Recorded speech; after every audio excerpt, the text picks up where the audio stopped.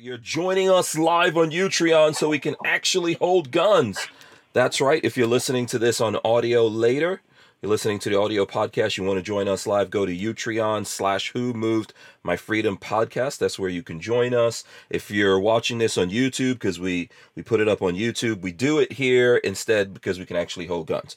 So that's how that goes. Check that out. Man. Okay. Volcanic rival action? Yeah. I feel like I'm just showing like a little Smith & Wesson and then Tancha. That's badass what you got right there. So we're gonna have some guns. Yeah, look at that. That's a sexy gun right there. I like that. Yep. That's what you call the Canic rival, like competition ready right out of the box type thing. And it's got the matching shield color red dot. So yeah, very nice. One of my reviews coming up here. I can't wait to get on this. Absolutely. So we got the next hour to talk about all this. Of course, joining me live here is Todd Elfster of Elfster's Rifles and Reloading and EP Integrations. We're going to talk about all of that as we get into the podcast here. Let me smash the open button and get this going. Welcome back to the Hank Strange Situation, Lifestyles of the Locked and Loaded. We wouldn't be able to keep the Who Moved My Freedom podcast going without the support of great companies like Franklin Armory. Franklin Armory provides 100% US-made firearms and awesome binary option triggers. Their focus and purpose is to provide freedom tools to all Americans, especially those in not-so-free states. So when you're in the market, please consider Franklin Armory. All right, boom! We are back here. It's a little crazy and chaotic behind the scenes here, getting set up because we had some technical difficulties. But there you go, Todd Elfster's joining me there. Let's do the jazz hands. I don't know if you remember this or not, Todd. There we go. Yeah. Jazz hands. Man, it's been a while. It's definitely been a while, man. I think it's been almost 2 years since I've been on here. Wow, really? Has it been that long? Okay, well, happy New Year. Welcome back to the show. What are you gonna say? No, I think the last time I was on here was with Ray with the X-Ring channel, if I remember correctly. Oh, wow. Yeah, that has been a long time. Let me make sure your name's popping up there for everyone. Okay, so you guys out there, let us know how the audio is. Like I said, we've got Todd Elfster of EP Integrations and Elfster's Rifles and Reloading joining us. So we are going to talk about some reloading stuff, gun stuff, all that kind of good stuff. Catch up because it's been a while. This is episode 958, by the way, of the Who Moved My Freedom podcast. So there you go, man. And it's my birthday. And happy birthday to you. What are you? Let's see. What's your sign? If what are we? January 10th or something? Yeah, I'm 48, man. I think my sign is damn old. You're a baby. 48. Oh, please. Yeah. All right. I think I'm going to be 51 this year. You're a youngster. Yeah, right. Yeah. Let me give some quick shout outs to everyone out there. 42 Chilled is out there. He's got a lot of new stuff he threw in here. I'll try to go back through that, as well as I see Jade Grew, Shooting Gallery, NE is out there as well. Shout out to him. I know that I think today I saw that he posted that his TikTok channel was permanently removed. So sorry about that, man. Sorry to hear that. He'll probably explain it to you guys who are out there if you want to know more about that.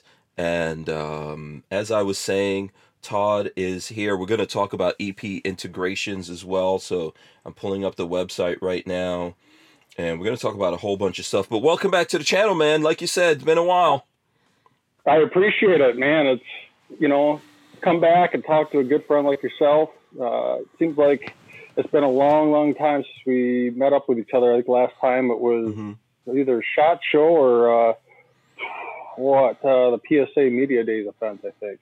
Is that the last time we actually saw each other in person? I think so, man. I'm pretty sure. It seems so long ago, but it seems like just yesterday too. So I don't know. It's so weird. Oh, okay. You don't go to the gathering that PSA does, right? Oh, because you're no. Yeah. I was going to go, and I have all intentions to go. And matter of fact, I actually talked to Chad here about EP Integrations going here. Probably not this year, but the following year. and showing off some of our products. So Okay. So for the folks who don't know who you are, let's do a little refresher for everyone out there. Tell the folks who you are, what you do, everything. You've got a YouTube channel, lots of stuff going on. Fill the folks in. yeah, sure. So I think I started my YouTube channel, back in 2015. Matter of fact, I think I started out with how to build an annealer. Actually, my most popular video to date. I think it's got about 250,000 views. It's a do-it-yourself annealer, very similar to the annealers that we sell now, but it's not adjustable. And it had a do-it-yourself part list in the video. It showed you how to make it. And it was really popular. People really liked that. It's for $100. You can make your own annealer. Matter of fact, it's still up there. And I leave it up there in case you can't even afford our annealer. And but the problem is it was non-adjustable. It could only do roughly about 223 up to 308 parent cartridges, like 6.5 Creedmoor, 223, 308. But like channel's definitely grown since then, and I would say it's huge. I think I'm pushing about 20,000 subs. Okay. But that's not easy in these times for like gun guys, man. Yeah. It isn't, man. It isn't. And back in the day, I was actually doing better with 10,000 subs than I'm doing now with 20,000 subs. It's just so weird.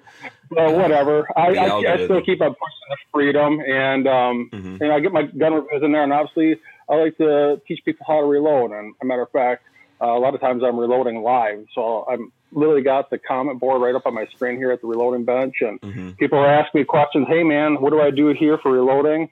And right there live, I can answer their questions. So, and then about a year and a half, almost pushing 2 years ago, my good neighbor and friend right next door to me, we were in the backyard, 11 o'clock, dark in a campfire, and we're drinking beers, and he's a machinist. I knew he had a CNC machine in his garage. And I'm like, hey, man, you want to make annealers? He's like, what the hell's an annealer? Yeah, that was exactly what I told you when you were telling me about these annealers. I don't even know what that is. We will explain it for you guys coming up, though. Yeah. Right. And, so we're sitting around the campfire drinking beers. And so I showed him the do-it-yourself annealer. Matter of fact, I think I even have it here. The very first annealer that's on that video I did many, many years ago. But it's not adjustable. It's just a fixed drum. It can only do, like I said, roughly 223 to 308. And I'll explain what an annealer does here eventually. An annealer looks like a record player almost, like a little shrunken down record player from the top. Yes. Yeah. But I said, hey, man, I want to make these annealers, but I got an idea of how to make them adjustable. And then we kind of melded our ideas together and our wits. And obviously he's a machinist. And we came up with the EP 2.0 annealer, which is trying to figure out this camera angle right here. So, and then just recently, just literally today, we released the updated version that's got an updated case to it. So, but yeah, it's exciting, and it's really exploded. I never thought it would get to this point.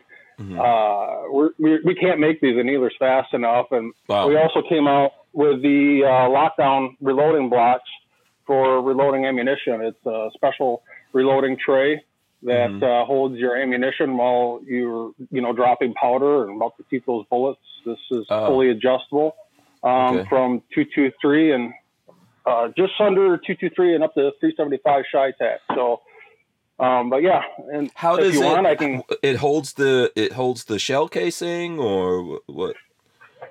So what this does is I could try and do this as best as I can live, but this has a middle plate that is adjustable, so it kind of slides back and forth. Oh, I see. So it could grab it. Yeah, so we have this is patent pending. We have a patent on this, and it's fully adjustable from 223. I'll try my best to do this with one hand, but you can see I can put my 223 rounds in there, and then I can shut this. So you can see it kind of clamps down on it. Yeah, then you tighten those screws. Yep, and then I tighten these screws up. Or if I want to go from 223 to, say, 375 Chi-Tac, I could put 370 Chi-Tac, and it'll literally adjusts in 1 second, and it's a fully adjustable reloading tray. And we sell the stainless, not the stainless, but the aluminum version here for $99 on our website. Oh. And this is about to come out here soon. Okay. Matter of fact, no one's even seen this yet. This is the red, white, and blue Cerakoted. And we also have a black anodized one. So, and just kind of, I guess I'm spilling all the beans here on the Go for it, man. So this is the big bore block that no one's even seen. And it's rather than 50, like this one here, mm-hmm. This one, and this one will go up to 370 Shytac. This one here will go up to 50 BMG. So, but it only holds 25. So it does the exact same thing, just 25 rather than 50 count. But you're literally talking, 375 Shytac, 50 BMG. So, and just to give you an idea, this is 223. So, it gives you an idea the range that it can do. And it's not only that on the lockdown blocks, but it's also on the Kneeler. The Kneeler is fully adjustable too, all the way from 17 Hornet to 50 BMG, which is, you're talking one of the smallest cartridges. So just to pause for a second so that we can, bring some folks up to speed who don't know. I know 42 Chilled here when you were talking about the annealer. He said propane torch. Is that like the old school way that people do annealing? And then explain annealing to us also. Sure. Those things, yeah. So let me go over annealing first. So when you resize brass in the reloading process, the brass has a tendency to get work hardened. And what can happen is it'll reduce the longevity of the brass. You'll get split necks easier. And it just doesn't last as long. So in order to increase the longevity of that brass, we'll anneal it. And what annealing does is it obviously helps the length, helps with less split necks. It gives you more consistent headspace bumps, and more consistent neck tension, especially if you're in the precision world, such as PRS or F-class bench rest, you name it. I don't know really any guys that don't reload and don't anneal. I mean, they all anneal that I know of. And what the annealing process does is it helps softens that brass. It gets it back to a recrystallization state of a softer brass, so it doesn't crack on the neck, and you get more firings out of the brass. Okay, so just from my understanding, right, when you're working with the brass over and over again, just changes in temperatures and forming it and all that. If you're not doing it properly, you can make it brittle, right? So does that is that right or wrong? What I'm saying there? Right. Okay. There's a couple things actually. What happens when you fire, you pull that trigger, the sear releases, the firing pin comes home on the primer. The primer ignites the powder, and that case literally builds 50,000 plus pounds per square inch, and that brass really expands rapidly and seals off in the chamber. That's why they use brass, because brass is malleable. It expands in the chamber and it seals off super tight. The chamber forces all that gas down the bore and pushes the bullet out the bore. So that's kind of work hardening it, but typically more times than not, when that brass expands in length and width, and when you have to resize it back into spec so you can reload it again, that's called work hardening the brass. Okay. And that's what will ruin its longevity. It will give it its split necks. And then when it comes to reloading it, when you resize it in the resizing die, you're always going for consistent headspace bump. And when we say consistent headspace bump, we're talking down to 1/1000th of an inch, 2/1000th of an inch headspace bumps. And that helps with that precision reloading. Okay. It just always amazes me how much actually goes into reloading, right? It's not, from the outside, it may seem like, oh, this is simple. You get the brass, you can shoot it, then you can just do some stuff easily and reload it. But it's a lot more complicated than that, it seems. Yeah, everything really comes down to the word consistency. Okay. And I'm not just talking annealing brass. We're talking about when it comes to resizing the brass, we're consistently bumping literally every piece of headspace on the brass, 1 to 2 thousandths of an inch. And when I say headspace, I mean the distance from the base of the brass to the midline of the shoulder or the datum line. That's called the headspace. We're literally bumping that back, at least in our bolt action, usually 2 thousandths of an inch, maybe 3 to 4 thousandths of an inch in an AR. And, not only that, but it's just when you're dropping powder. I mean, I don't know if you could see this in that, but I got like the super trickler here. I don't know if you could see that or not, but the super trickler will literally Is that white can behind you? Yeah, it's a lab scale, and it will drop gunpowder. When I say to the very kernel, the literal kernel of powder, and it will drop it, no joke, within 5 to 7 seconds. It is that accurate on literally every single casing. God. How? Yeah, and then seeding bullets to the thousandths of an inch, and it's like I said, it comes back to that work consistency. So. Okay, cool. So let me just let everyone know that there is a promo code. Lola put it in the chat for EP integrations that Todd's been nice enough to give us, and that promo code is Hank Strange, right? And that saves you 5% if you use the promo code at EP integrations, and it's good from today, the 10th, until the 17th. At EP Integrations for anyone who's out there looking, listening. We'll try to get that in the description and all that kind of stuff. So yeah, Lola says, how did Todd get started in reloading? Is there a class? I would say people can look at your channel, obviously, but go for it. Yeah. The way at least I started was back in Sniper's Hide. I don't know. God, it must have been about 2012, 2011. I was just on the forums there, and I really got sick of listening to people say how their precision rig shot half minute of angle all day long. And I kind of called some people out. I'm like, well, prove it to me. If you say your gun literally shoots a half minute of angle literally all day, why don't you prove it to me? So I started a thread on there that ended up getting pinned. And it was called the 6x5 thread. And this is before,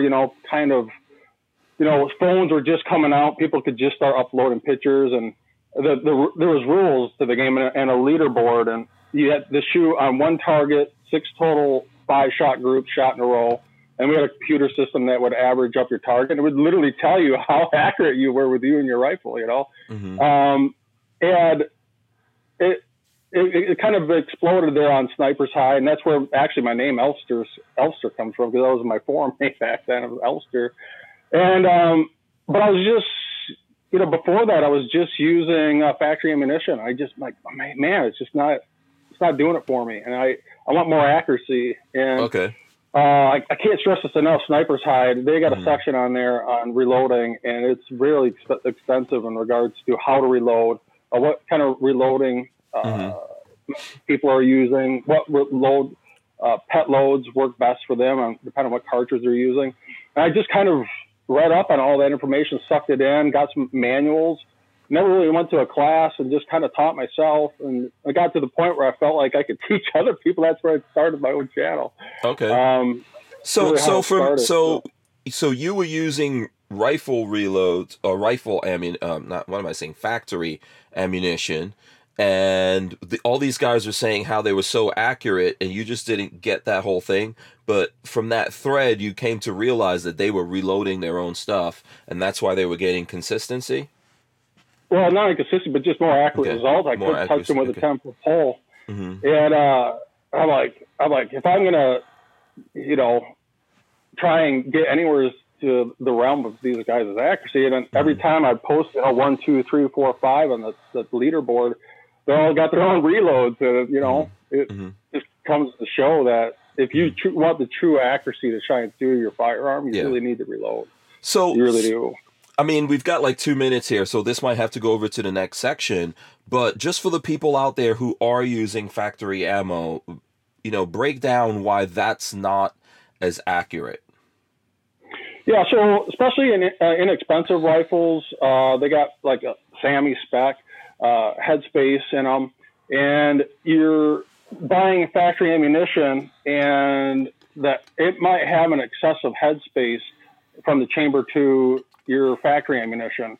And that brass might have to literally expand from the headspace. When I say headspace, that's the distance from the base of the brass to the datum line or the middle of the shoulder.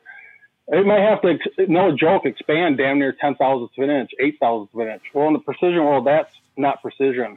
We like to see that more in the 1 to 2,000ths range. So it seals off instantly when that gunpowder ignites. Okay. We're also seeding the bullet right off the lands, 20,000ths of an inch to damn near touching the lands.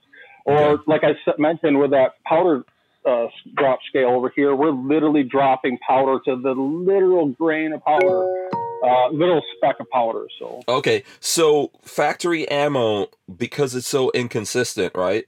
Or the way that it's loaded in the factory, it has to expand more. And when you load it yourself and you do it the right way, it expands less. So that little time there helps with your accuracy in terms of sealing in the headspace. I know it's a lot. Even I've been shooting for a long time. I like shooting long distance. Trust me, I don't have any clue about it the way you do. So I enjoy picking your brain on it. Is that anywhere close to rational? It's what I'm saying? Headspace, like I said, it's everything from the headspace to dropping the powder consistently to consistently seeding the bullet to everything. It all comes down. And it's just not that. It's how you shoot the rifle, how you get up behind the rifle with your cheek weld. It all boils down to that work consistency. Yeah, we're going to take a quick break and we're going to be right back. Walther Arms has been making concealed carry handguns for over 90 years, starting with the PPK. Today, Walther is based in the good old US of A and still builds quality firearms like the PPQ and PDP for personal defense and competition. So when you're in the market, please consider Walther Arms. We wouldn't be able to keep the Who Moved My Freedom podcast going without the support of great companies like Walther Arms. All right, and then let me just take this time right here to remind you guys, if like me, I know nothing, so you guys probably know more than I do.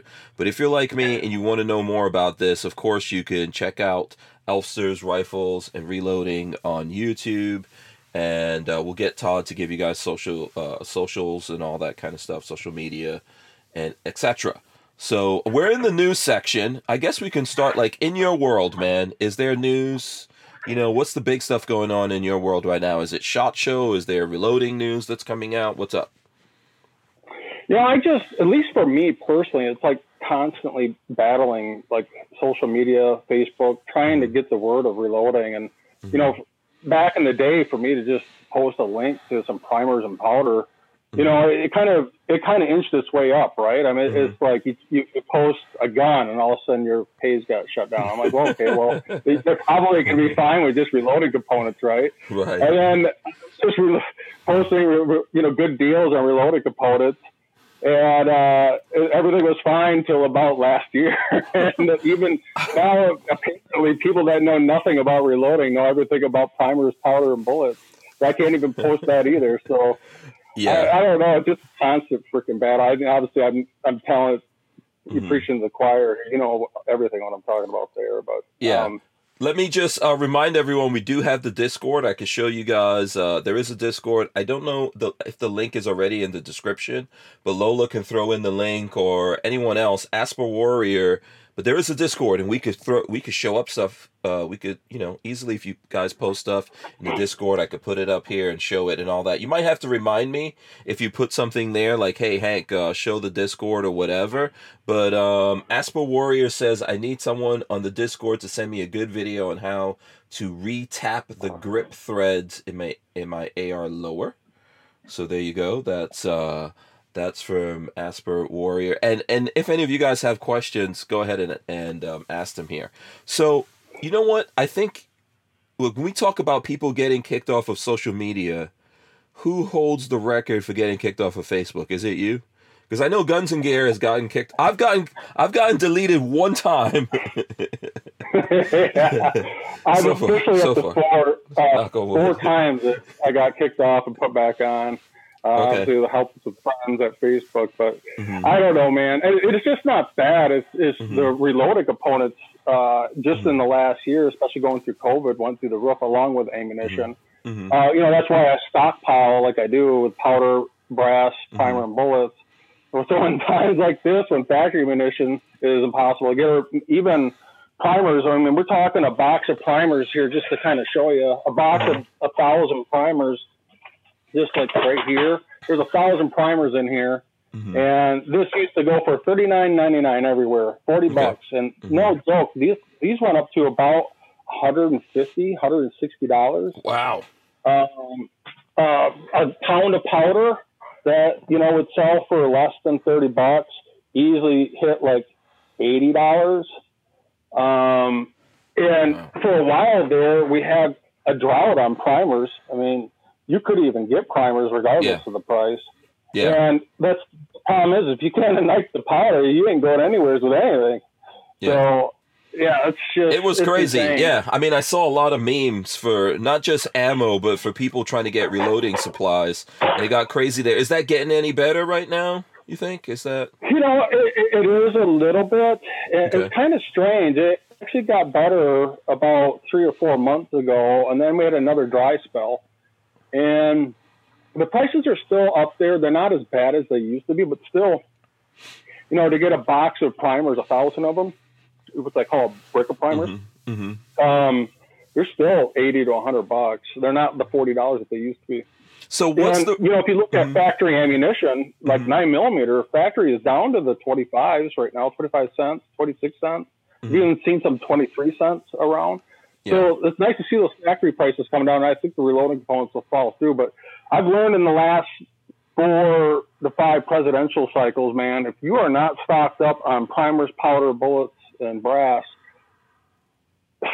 don't come crying when you run out of stock. So yeah. So there's a couple of things there. I do know, like I was talking to the guys from Fort Scott Munitions, and they said right now they do have 9mm and 223. So I think there's more availability out there for that kind of stuff. But from your point of view, what's the reason for this stuff, right? For the unavailability of all these components? Is it politics? Is it stuff going on around the world? Was it COVID? Like, was it all of that stuff? What was the reason? I think it was just the perfect storm of everything. It's not just COVID, but I don't know. People are too busy TikTok and don't want to work anymore. I'm just joking, kind of. But I mean, I actually work in the build materials world too. I'm an estimator by trade. I stare at blueprints all day long, and I estimate materials for houses from literally the lock set on the door to the post, the basement. And man, I watched sheets of OSB sheathing for house sheathing, no joke, go from $8 a sheet to $60 a sheet, and now we're back down to $11. And everything follows with gas, but it's COVID really put the hurt locker when it came on the components. But like I said, we go through this every time a presidential cycle comes up, and I think just a lot of people start stockpiling. Everyone wipes off the shelves because they know shit's about to hit the fan. And I think it's a combination of that, trying to find workers. And it only takes, I've learned this the hard way too with our annealer. It only takes one component to shut down the whole process. I might be able to get 98% of it, but if I can't get just this one part, I can't sell the whole thing. Okay. And I think that's half the battle too, And I don't know. That's interesting. So the parts for your annealers, and we'll get deeper into the annealers here. Are they all here in the States, or are there some components that are coming from outside the country?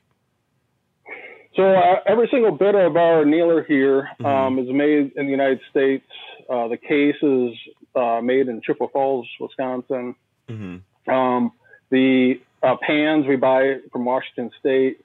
The milled products here in the front and are made right down the road here in Durand, Wisconsin, where I live. But some of these products, like the fence and the stopper here, we actually make in our own garage.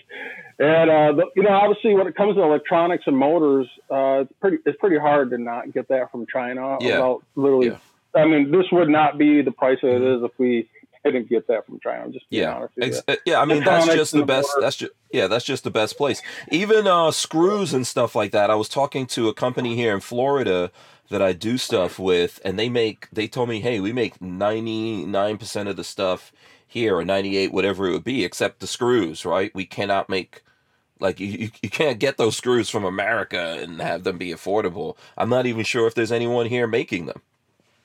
Yeah, we just as a reloading block, we make literally everything here other than the stainless steel screws. Those we do get from China, because we keep the price down and keep it affordable from everyone. We, no joke, would have to tack on $10 just for screws. Yeah, it's just crazy, and so we try to do as much as we possibly can. And I'm not exaggerating when I say this. We assemble them right over there. And we used to be my theater room. It's now an assembly area. That's awesome. Where we literally assemble these. And I personally test every single one before they get boxed up. And they're boxed up, ready to ship out. So. Okay, cool. So what parts were coming from places like China, or what components for reloading were coming from China that you think had anything to do with this whole thing? And then, you know. Well, nothing really from China, but a lot of your gunpowder actually comes from Australia. Okay. You know, well, if you know how Australia is with COVID, and heck, you can't even barely walk out your front doorstep without the Gestapo running you down, wondering what you're doing. So the gunpowder is coming from Australia? That's a lot of it. Yeah, some of it. But yeah, I mean, it's numerous places, but I think that's what everyone was battling against. It's just the fact that put such a hurt locker in regards to sourcing out materials. But just like you're making a primer and it's got several components, like I said, it only just takes one part of that to shut it down. And that was the big thing, is just primers. You just could not get primers for the longest time. I mean, when I say it, for damn near a year, people were starving for primers. Yeah, no one could get them. The ammunition guys, the factory ammunition guys, are having a tough time. You know, it was crazy. So, yeah, that's just the way of the world, man. We're so, you know, there's no place that's making everything anymore. Right, just like a pickup truck. A pickup truck sitting there because it's waiting for a computer chip. You know, it's just stupid stuff like that. Yeah, it's amazing. I don't know, it's insane. Like my buddy is waiting for a pickup truck. I'm not exaggerating. 6 months. He paid for it 6 months ago, and I'm like, where the heck is it? He's like, we're waiting for a computer chip. I'm like, dude, just don't buy from there and go down to this other place that has one that has one. It's not really that easy. I don't know if you have a diesel pickup truck or not, but a friend of mine does have a diesel GMC, right?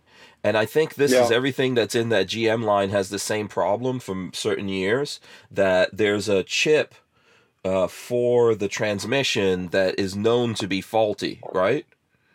This is a known issue. And he has this issue with his diesel truck that he has. That thing has gone. It's not working. And he can't easily get his truck over 30 miles per hour. And there is my God. And this has been going on for more than a year for him. And he cannot get a replacement part. He can't get aftermarket or factory replacement part. As a matter of fact, I didn't believe him when he first told me. I was like, well, this is crazy what you're talking about. This is America. We can get everything. And I looked it up and I was like, oh, this cannot be done. And then if you look, you'll see there's a whole bunch of people selling these GMC diesel pickup trucks that have the same problem with the transmission. And people don't realize that even if you buy that from that guy, there is no solution right now. Right. So, yeah. So that's been going on, and that has not changed. Yeah. And like I said, with the bill materials, selling the products for that house, garage doors that, no joke, used to take 2-3 weeks tops, more than 6 months. Yeah. Windows, same deal. You know, you can't finish the house. You're just ready to pull your hair out. And same thing, obviously, happened not only that, but in the reloading world too. So, and we're still kind of suffering from that. It's still pretty. You can get primers on Brownells. They do show up about once every other week, but some of the primers, some guys like they can't get. But powder right now is pretty easy to get. Matter of fact, some of the tried and true powders like Varget and H4350 that everyone's trying to get their hands on. He does show up from time to time, but it's still ultra rare. It's still ultra rare, and it kind of makes no sense. I mean, like, why? Is that this far into the game? Why is it taking 2 years to get that fixed? When we create these problems, it takes a long time to fill the orders that got stacked up for that. Even if the factory is back and running, there's a lot of factories that are not getting back and running. And then we're trying to build factories here in America. That has like somewhere between 3 and 6 years for that factory to get up and running, depending on what that factory is, right? So if we're trying to do those things here, but that's crazy. But even if let's say a factory gets back running, there's orders that's in there, and those have to get filled if things don't come back around again. So this whole way that we went about dealing with COVID, that everyone went into hiding and all that kind of stuff, I understand, like, I get it. People died. People we know died, right? People in the gun community died. But we did things that the world is going to suffer for. And it's now that we're starting to realize at the end we have to get immunity from this stuff because... Right. And I think it really shows how vulnerable we are. And not trying to make reloads or getting ammunition or firearms, just everything. The whole scope, really. Yeah, and everything. it kind of makes you like, hey man, make sure if you don't know how to reload, learn, and make sure you stockpile on those components because you're going to wish to God you did. Start learning how to make arrowheads, mofos. Broadheads out of stone, man. Yeah. It sounds like we're kidding, but it could happen. I might have to learn how to do that. Let's get some comments in. So 42 Chill says inflation is killing us all. Thanks to the president. There you go.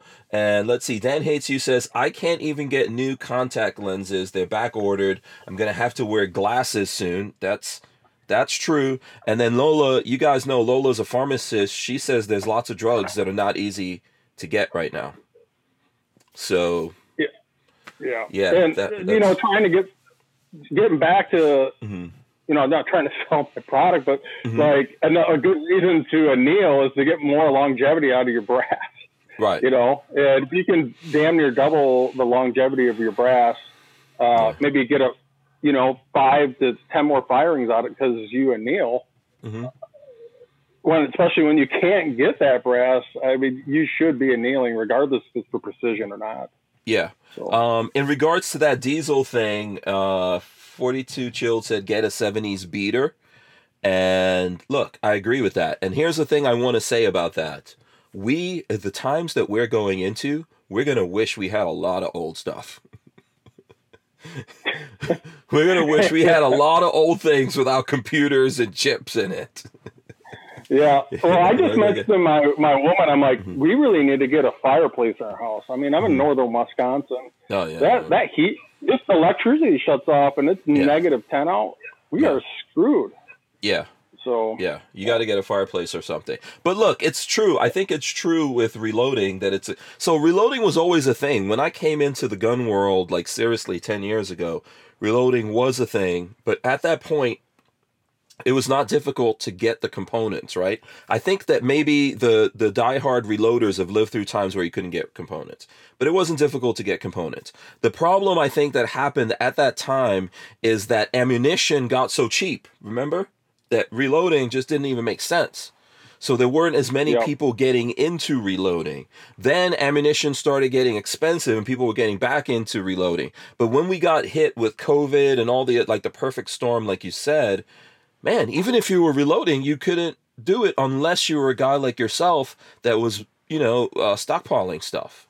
So. You know how many people messaged me to set up ammunition? And I'm like, hey man, I just need some 9mm like a crackhead on crack. I was like, oh my God, I just can't load for you to ship it to you in the mail. But we're gonna be, man, it's funny to look at the memes. Have you seen the memes out there for eggs? Yeah, $5 a carton. Yeah, I mean, come on. Eggs are more. Yeah, Lola told me she was paying. There was some. First caveat: Lola was trying to get some organic eggs. They have like the orange. Like I guess Lola believes, which I guess is true, that the yolk is supposed to be orange. But see, I grew up in the hood, so I got used to those yellow yolks, right? I got used to the yolk. So Lola had perfectly white bleach shells. Yeah, so Lola had to get these organic. They were like $12, $13. And then she got mad at me because I refused to eat it. The first time she gave it to me, I thought it was cheese. I was like, oh, this. And then she told me, oh no, that's the egg. The egg is orange. You know, Joe Rogan was talking about I was like, no, I'm not eating no orange yolks. You know, but then she was so mad. Yeah. But eggs. Yeah, we do the same things. Mm-hmm. Yeah, it's getting. No, I'm just saying it's so ridiculous in America that there's memes about eggs. I'm afraid it's not going to stop there. Yeah, you know. So, oh man, yeah. 42 Chill said he could eat. Yeah, I don't know. It's weird. How did I get used to the yellow eggs? I don't know. You're too old school, man. We're too old. Yeah. The bleached out, like you said, the bleached out eggs. But yeah, man, it's gonna be tough. You're gonna see more people getting chickens now. Yeah. Well, we got the neighbors. They all got chickens right down the road. We're kind of on the edge of town.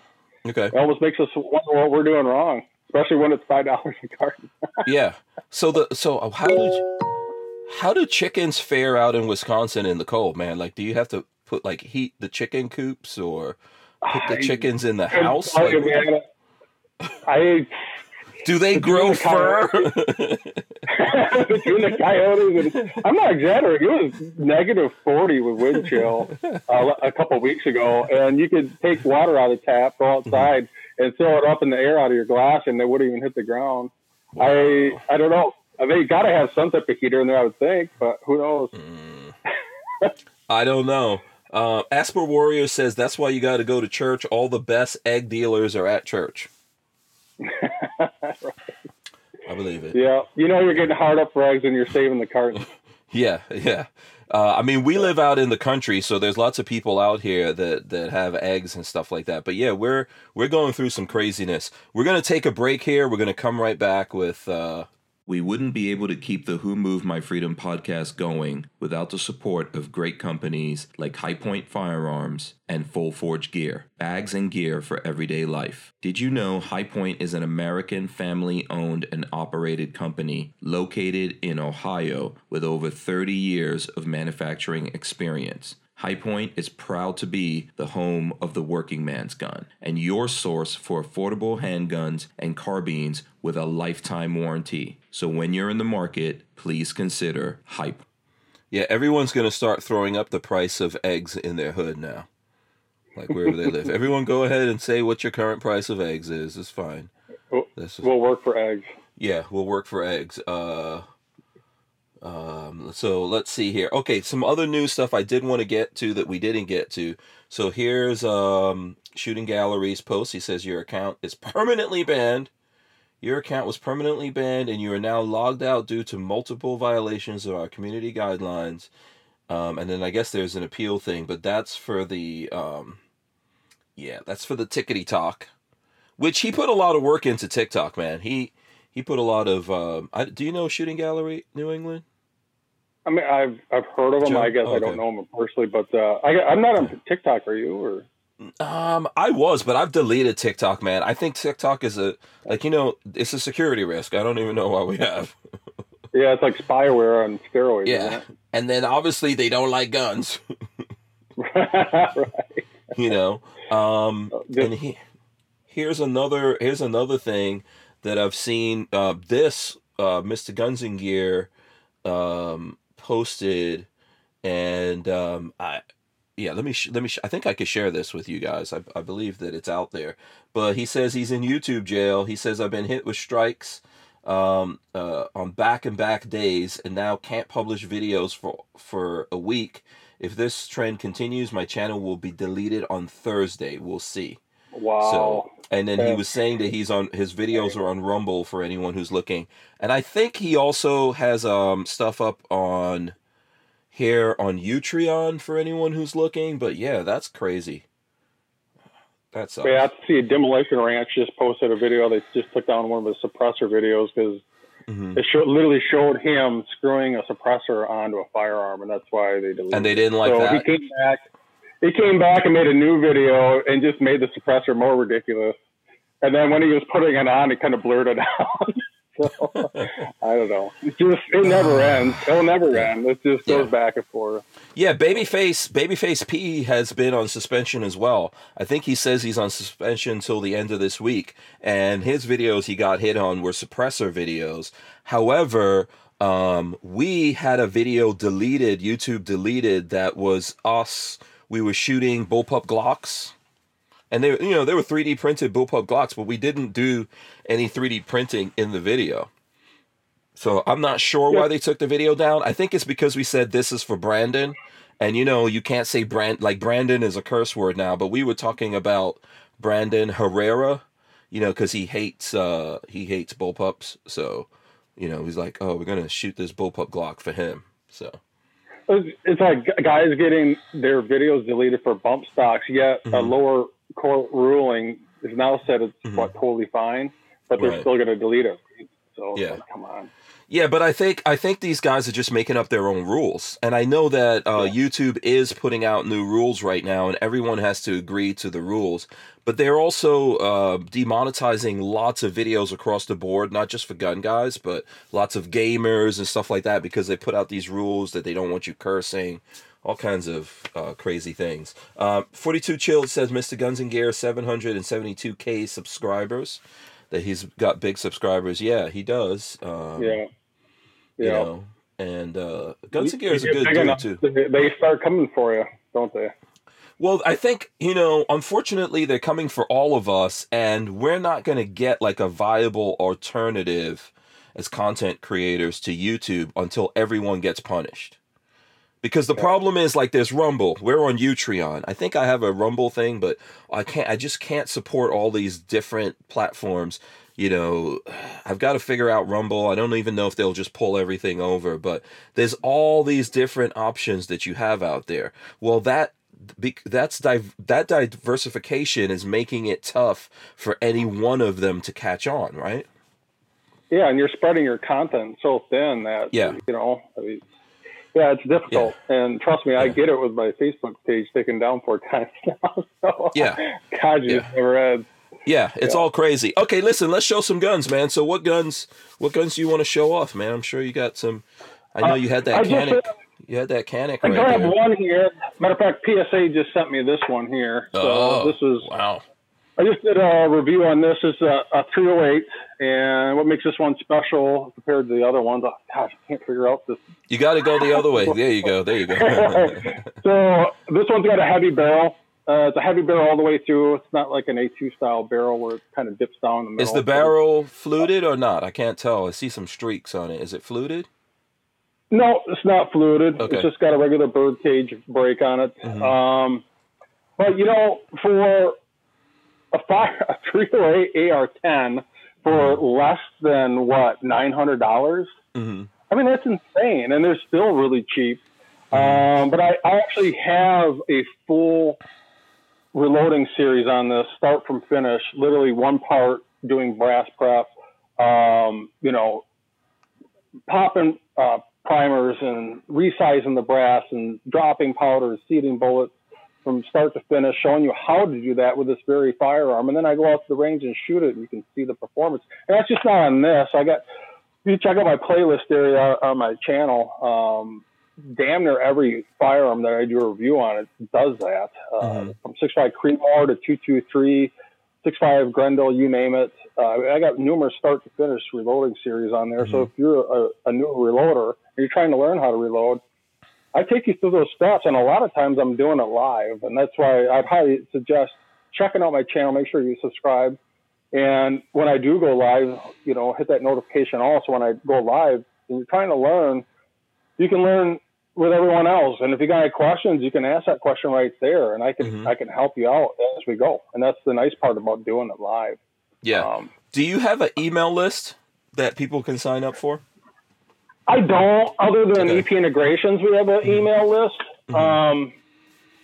I think I got another one over here. Let me just snag this one. Yeah, I would just suggest, like, if people can sign up for an email list, I say do it. To be honest with you, having email lists, especially when they get big, gets expensive. But sign up for the email list, because if they take us down, like, it would be unfortunate to see Mr. Guns and Gear get taken down. But I think the plan is to take down a lot of us. And if we all get taken down en masse, the easiest way for us to tell you all where to go to is going to be through that email. Obviously, you can also follow us on social media, and that'll help you out too. So I suggest you do that with Elfsters Rifles and Reloading as well. So here's another one. This is an old school Ruger precision rifle, but this is a little bit different. I swapped the barrel out of this. This has an aftermarket Krieger, a very high-end precision barrel on it, damn near 1 inch thick. And this has got the Eric Cortina tuner brake on it, which I've yet to tune. That plays with the barrel harmonics to get more precision out of it. But this is in 6.5 Creedmoor, old Gen 1. But once again, I got a full reloading series on that. And here's the target at 100 yards. And, I mean, we're talking some of these powder drop nodes where we're dropping powder at different powder drop rates. This is smaller than a dime. So you can see my fingernail here. Yeah. Wow. And that's 3 rounds, huh? Yeah, that's 3. But I shot this in a row. And if you add up every single one of these, they're all 3-round shots. So we're talking 12 total 3-shot group shot in a row. This averaged 0.4 minutes of angle. Okay. Like all of these, you could pretty much cover up with a dime, if not a nickel. And some of these is way smaller than a dime. I mean, you're literally talking a bullet in a bullet hole. And that's where your reloading comes into play. And that's what I'm doing here. I'm testing different powder drop rates. I got running an ELD bullet, 140 grain. And I'm dropping different powder drop nodes, different powder drop rates at 40.7, 41, 41.3, 41.6. I'm playing with the barrel harmonics to see what works best. And obviously the 41 works best. It's literally a bullet, a bullet hole. And the second runner up would be the SMK here, 142 grain. And literally all these can get covered up with a dime. And this one is just, once again, another bullet, a bullet hole. And that's what I'm doing. I'm playing around with the barrel harmonics on that firearm. Nice. And then when I get done doing that, I start playing around with the Eric Cortina tuner brake that makes it even smaller. And then I start playing around with bullet seating depths that makes I keep on honing it down. Okay. And literally it's a bullet and a bullet hole at 100 yards. And if you're shooting 1,000 yards and that, if you can't group at least 1 inch at 100 yards, you might as well not even show up at the range at 1,000. Because that 1 inch group is going to be a 10 inch group at 1,000. Well, if it's a 2 inch group at 100 yards, it's going to be 20 inches. So, you know, if you're trying to shoot a 1-on-1 target, you're not even going to hit it. So that's where the precision game really comes into play. And that's why you should be reloading if you're trying to squeeze out all that precision and accuracy out of your firearm. So absolutely. So what do you think is the best round? What do you think is the best for long distance? What do you say is the It depends on the purpose. So for the PRS guys, they want low recoil. They want to see where that bullet impacts, because more times than not they miss on the first shot, make the correction on the second. So usually those guys are shooting ultra lightweight bullets, something like a 6, usually start with a 6 Creedmoor, 6 GT, 6 DR, those 0.2, the 243 realm, if you're familiar with the 243, it's very, very similar to that, but a little bit different casing on it between the different flavors. And they're not shooting 6.5 Creedmoors. They're not shooting 308s. They're not shooting 338 Lapuas. They purposely are trying to get a lightweight bullet that has very little to no recoil, and just to add above and beyond that, they're shooting a gun that's well north of 20 pounds, and they want no recoil whatsoever. They want to see that bullet splash, and if they have to make the correction, they can. Okay. And the other realm, if you're shooting like F class, you might be shooting a 284 Shaheen or something. or if you're shooting extreme long distances, it might be a 416 Barrett. It just really depends on the purpose of what you're doing. So let's say that because I think so there's obviously the folks who are just doing, your precision rifle shooting and your competition stuff. Let's say you're just a guy who wants to be able to hunt. You want to get a nice practical hunting rifle, right?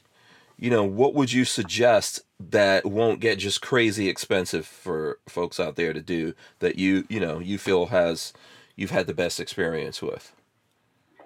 Well, if it was about 5 or 7 years ago prior, and if you didn't reload, or if you wanted the option of say, hey, I want to reload, but I also want to buy factory ammunition, I'd probably say a 308. But 6.5 Creedmoor has really gotten to the point where you can find damn near 6.5 Creedmoor just as well as 308. And the ballistics of 6.5 Creedmoor is by far more superior than 308. And when it comes to the reloading of the two, it really costs the same, regardless if it's 308 or 6.5 Creedmoor. At least now, it's pretty much the same price. So the only reason why I got a 308 in the AR-10 is because I can buy Lake City brass that's once fired from a military something for next to nothing. And that's literally the only reason why I have a 308. If you want to kind of dip into reloading a little bit, but still have the ability to buy factory ammunition, but might want to test the waters of the PRS realm, you might want to look at something like a 6 Creedmoor. The 6 Creedmoor literally shoots the same bullet as a 243. It's just the casing's a little bit different on it. And you can definitely show up to the shooting line for PRS with the 6 Creedmoor. Those guys are shooting 6 Creedmoor, 6 BR, 6 GT, those 6 millimeter bullet flavors, and it's very low recoil, but you can definitely put down a white-tailed deer, right? If it's shooting the same bullet as a 243, and that's probably one of the most popular rifles in the deer hunting realm, you can definitely show up at your tree stand with a 6 Creedmoor, and you can buy the ammo off the shelf if you can't reload for it. You can definitely, obviously, reload for it if you want to jump in the PRS realm, and maybe eventually. That's a really good cartridge. But when it comes, So no, I was gonna say 42 Chilled says 3.7 Shy-Tac. What do you think about that? I know I've shot that in the past.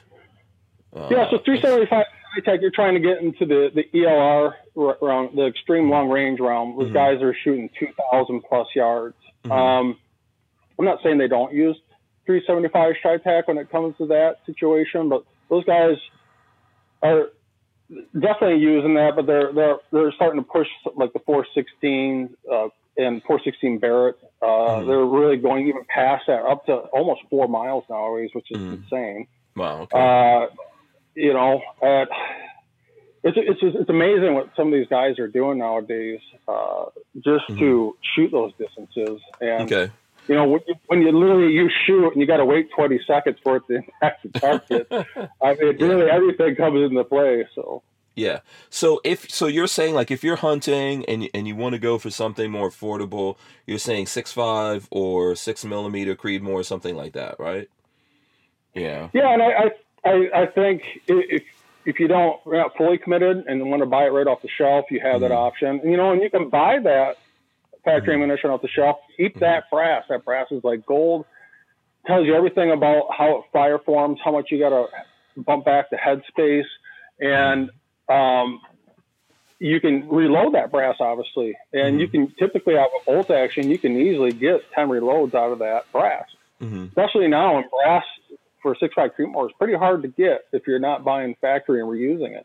Yeah. And once again, I keep on saying this: if you want to get the full potential out of your firearm, you really need to reload, and not only that, but you need to reload for that particular rifle. So yeah. So let me ask you this, because I know, some of obviously the problems of consistency, right, with factory ammo. So what are your ways that you suggest to eliminate that? And I'll give you, for example, like, I know there's some guys that will try to get the same lot of ammo and all that. I don't know how you can't really do that. I think just going to a store, right? Or what's your opinions of that? Outside, obviously, the best thing to do here is reload. But if you're not reloading, what's the best way to do that? there's a lot of guys in the PRS world too that don't reload and they want to stick with just factory ammo and a particular type of factory ammo. But once again, yes, they when they go to a different lot, they'll buy it in big bulk packages, and then they might tune it out with a tuner or maybe not. But the same thing goes with the reloading. You can get a big batch of bullets, and it'll shoot amazing, and then you'll get a different lot number, and all of a sudden your groups, they don't go to hell, but they're just not shooting as well. And you kind of have to what's called do load development on that particular bullet, dropping different powder drop rates, maybe playing around with a tuner on the muzzle, playing around with different seating depths on the bullet itself to get that new lot of bullets back into tune, and so they're shooting well again. And so there's the guys will wait, they'll sort out bullets. I've seen guys sort out their brass, especially in the tip of the spear of the F-class and bench press rifle world. Some of those guys are doing all that.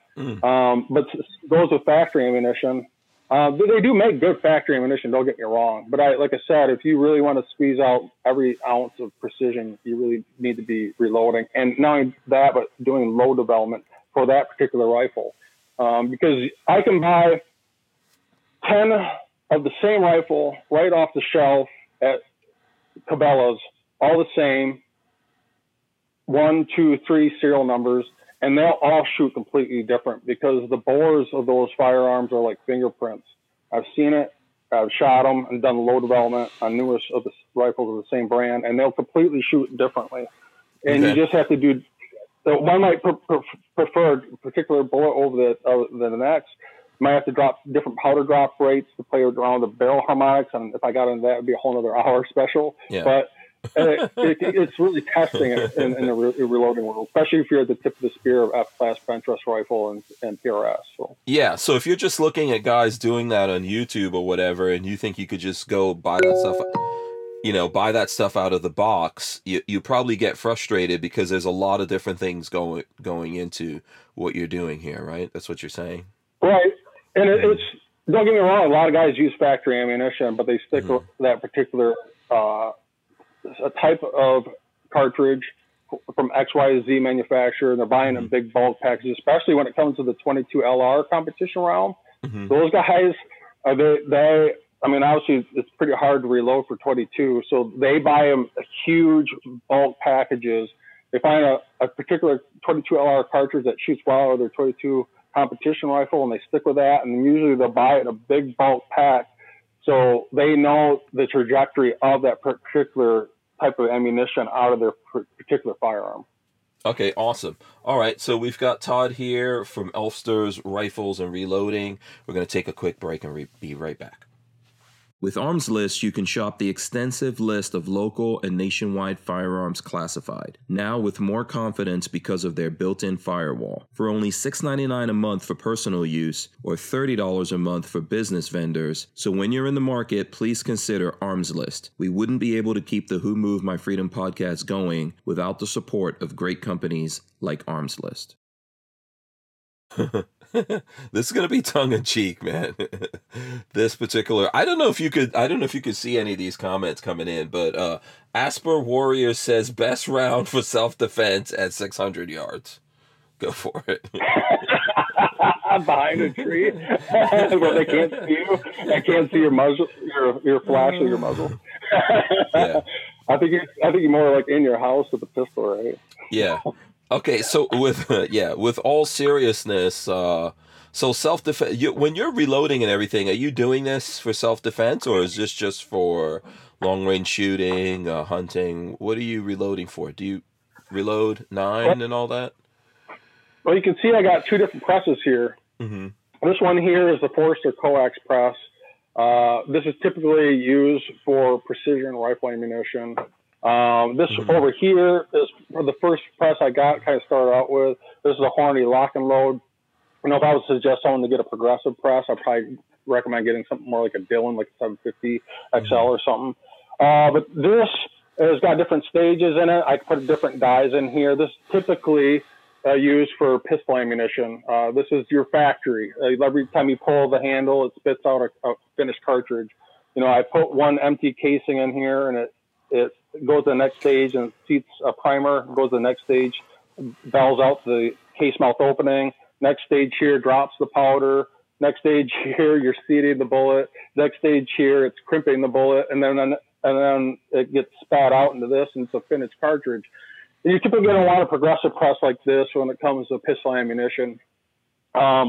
Nothing wrong with the Hornady lock and load press. Is just what I start out with. I still keep this around for that specific purpose of pistol ammunition and also decapping brass for my rifle rounds. But when it comes to the precision world, it's all about concentricity, consistency, and usually you're using a single stage press. It's really hard to beat for the money, the Forster coax press. You can easily get these with promo code off of Brownells for about $350. If I was to give you another suggestion, it would probably be the Area 419, the Zero Press, if you want probably the best of the best of what's going on right now. Okay. And it's pick your flavor. It's just like firearms. You can get different presses, you name it. Yeah. And it just like powder drop scales. I got numerous powder drop scales. Yeah. So let's say, well, there's a couple of things here. So you're reloading 9mm for defensive purposes, right? Oh, I do 9mm, 40 Smith & Wesson, 45 ACP. Mm-hmm. But I know a lot of guys always talk about the 10mm. You got to have the 10mm. Well, I wouldn't buy a 10mm unless you reload. You're going to be paying out the nose. You're not gonna get the new High Point, man. Well, you can get the new High Point because you reload, right? Yeah, that makes sense. Right. Yeah. Right. And whatever. But it just depends on how deep the rabbit hole you want to get. And I've always said this when it comes to reloading. It's all about purpose and what you're doing and what your intentions are. When I first started, I was learning and I got crazy extreme with it. And I went down numerous rabbit holes of literally weighing bullets and literally weighing brass and doing volume tests of brass. And, oh, gosh, it got to the point where I felt like I wasn't even shooting my firearms anymore. I was just doing load development. And I kind of got back to square one. And I do load development, obviously, what I'm doing here to find the utmost accuracy out of this. So it's literally shooting a bullet in a bullet hole. But I just don't go crazy stupid on this stuff anymore. Especially with the amount of time I have with these integrations of my channel, my full-time job. So you're not doing anything crazy for reloading 9mm stuff for defensive purposes, right? No, and you can buy different bullet flavors, and I can kind of point up here. Okay. This is nothing but bullets up here. Bullets galore, from 6.5 Creedmoor to 6 Creedmoor to 223. Each one of these little boxes is 100. Each one of these boxes over here is 500. Okay. Up here is my bullets for 9mm, 40 Smith & Wesson, 45 ACP. I got gunpowder over there, those 8-pound jugs. And even down here, this is nothing but primers and bullets. I mean, we're talking primers and powder galore, which probably some people are salivating over right now. But it's just, like I said, if you're not stockpiling, man, you're doing yourself a... Yeah. Be jealous. Okay, Lola says when ammo gets scarce and expensive, some new boutique ammo brands came out. Is there a certification process? Well, everyone's trying to develop the Wildcat. It's like everyone's trying to be original. And, once again, it's just usually these guys at the tip of the spear, they're trying to get the cutting edge. They're trying to beat the guy next to them. And if they could come out the latest and greatest, or 7mm PRC or whatnot, they keep on pushing the realms of the ballistics of what these cartridges can do. It's just pick your flavor. I don't see so much of it on the pistol side, but it's more on the rifle side. Yeah, especially when it comes to competition, because like PRC alone. These guys probably first started out with 6.5 Creedmoors, and they learned that had too much recoil, so they dropped down to 243. And then that wasn't enough, so the 243 improved, and then they went to 6 Creedmoor, and then they started doing Wildcats like 6 GT, I mean, you name it. They're the old tried and true 6BR too, and they still use all of those.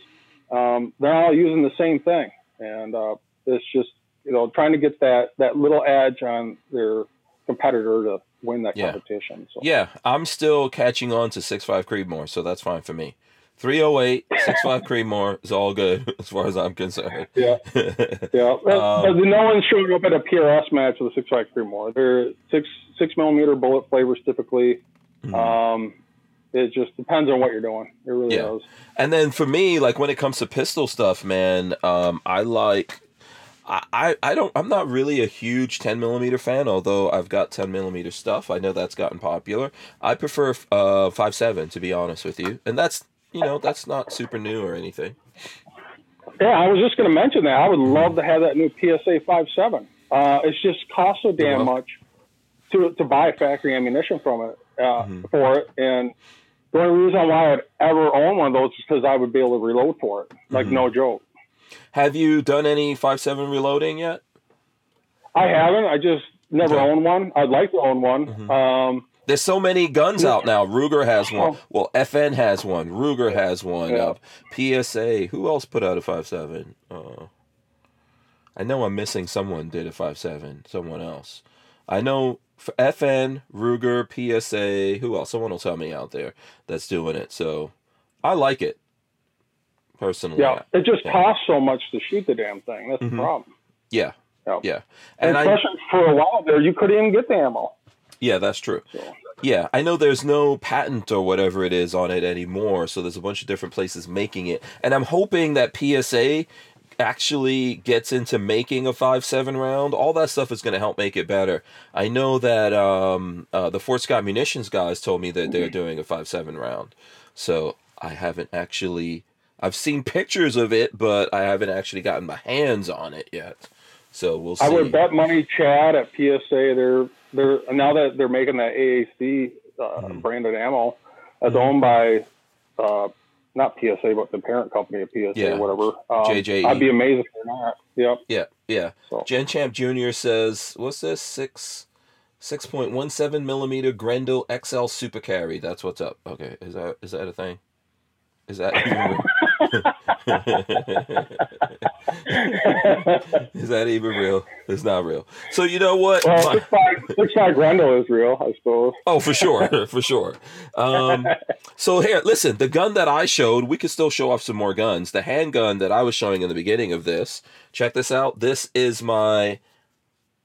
Let me see if I can get it to focus. Smith & Wesson M&P 22. So it's a M&P 22, and it has a threaded barrel on it, so you can actually, let me see, I threw all my focus off here, so let's see if we can get it to refocus. There we go. So it's got a suppressor on it. This is a PTP suppressor, which somewhere on it has the Hank Strange. See that? I don't know if people can even see it here. Let's see. I gotta cover my eyes to get this thing to focus. Maybe not. Maybe. Okay, I know how to do this. I can show you guys with, I'll go to my phone. That's the best way to show it. I go to camera on my phone. All right, boom, here we go. All right, let's switch over to this. Here we go. So check that out. Look, there's the Hank Strange logo on there. Yeah, that's sexy. Yeah, that's the old school Hank Strange logo, too. You know, my original Skull and Crossbones logo on it. So this is my little squirrel gun right here. You know, if I get mad and I just want to pop the squirrels, like run outside like an old dude and pop some shots at squirrels or whatever, I use this M&P 22 with a little suppressor on it. Get some sub-soft ammo for that thing. So that's exactly what I put in it. Yeah. But even with regular 22 and a suppressor, man, it's super quiet. Oh, it's insane. Matter of fact, I got a video with a Ruger precision rifle, especially if it's a bolt action. When the bolt is sealed, it's not like a semi-automatic where some of that gas can escape and make some more noise. Man, bolt action with a can on it, all you hear is a firing pin. I mean, it is insane. Yeah. I think 42 Chilled is saying CMMG has the Banshee MK4 AR pistol, the semi-auto 5.7. Yeah, there's a couple of those out there, actually. I think I don't know if I put that up. I know I did shoot a bunch of 5.7 guns, and I might not have put up that video yet. I need to edit it and get it up there because we've got the Rock, we've got what is it? We had the Rock, the Ruger, and the FN in that video.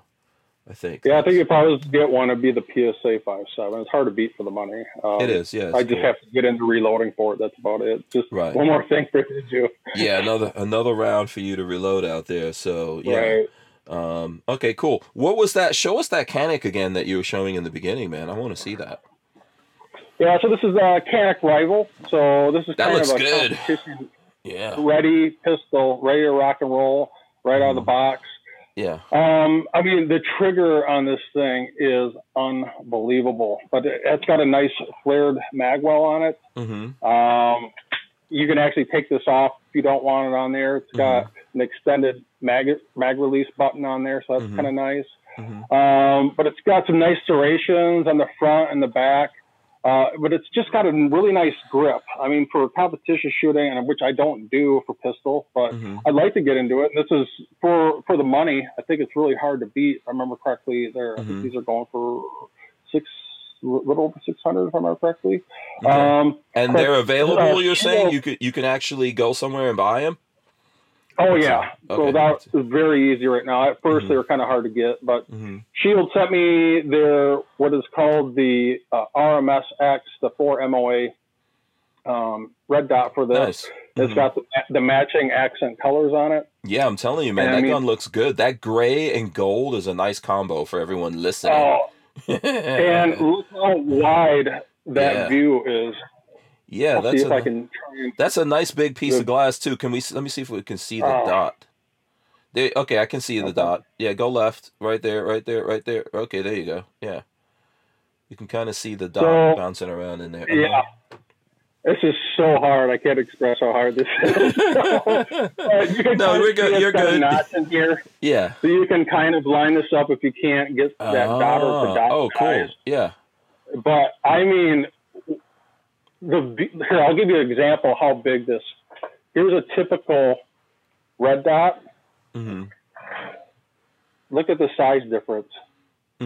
Yeah, that's really super wide. I mean, night and day difference on how wide it is, and that's what those competition guys want. They don't want to be hunting for that thing. Yeah, it's like high definition in 4K. Oh, it's amazing. Yeah. So I've yet to shoot this. I'm about to do a video review on it, so I'm excited about it, and especially with this Shield micro dot. Yeah, it's specifically designed and colored for the accents for that particular pistol. So, no, that's a very nice pistol, man. That looks great. I can see that already. That looks like the thumbnail for this video. Gen Champ Jr. says, "Ooh, that's a purdy Canik." Yeah, and the trigger on it is unbelievable for a pistol of that price range. It's unbelievable. So what do you say your use case is for a Canik? Is it like a fun gun, sporting gun, self-defense, all of the above? How do you look at Caniks? I use that in competition. I mean, like I said, I've never done any pistol comps before, but I've definitely seen guys use that. But I think, just a fun gun going out to the range. If you want something with a really good trigger right out of the box, I think that'd be really hard to beat. And the reset on this thing is unbelievable. I mean, right there. I mean, it's barely. If I can. Yeah, that was the reset. It's just a little click. I like a nice positive click. Yeah. It is unbelievable, and it is just a buttery smooth trigger. Very nice. What kind of other pistols are you into, man? So other than Canik, what do you like? What do you carry for self-defense, for example? Well, I know we went and swapped that PSA dagger around. It spurred me on to get my own. So I ended up getting what they call the Swagger dagger that has a suppressor height sight, the arm arc cut, the threaded barrel. I hooked up with that. I also got the Holosun. I can't remember the model number, but it's got the 250 minute of angle circle with a upside down chevron. So if you're out of alignment, that circle kind of steers you towards that upside down chevron. I also have for my concealed carry, I have a P365.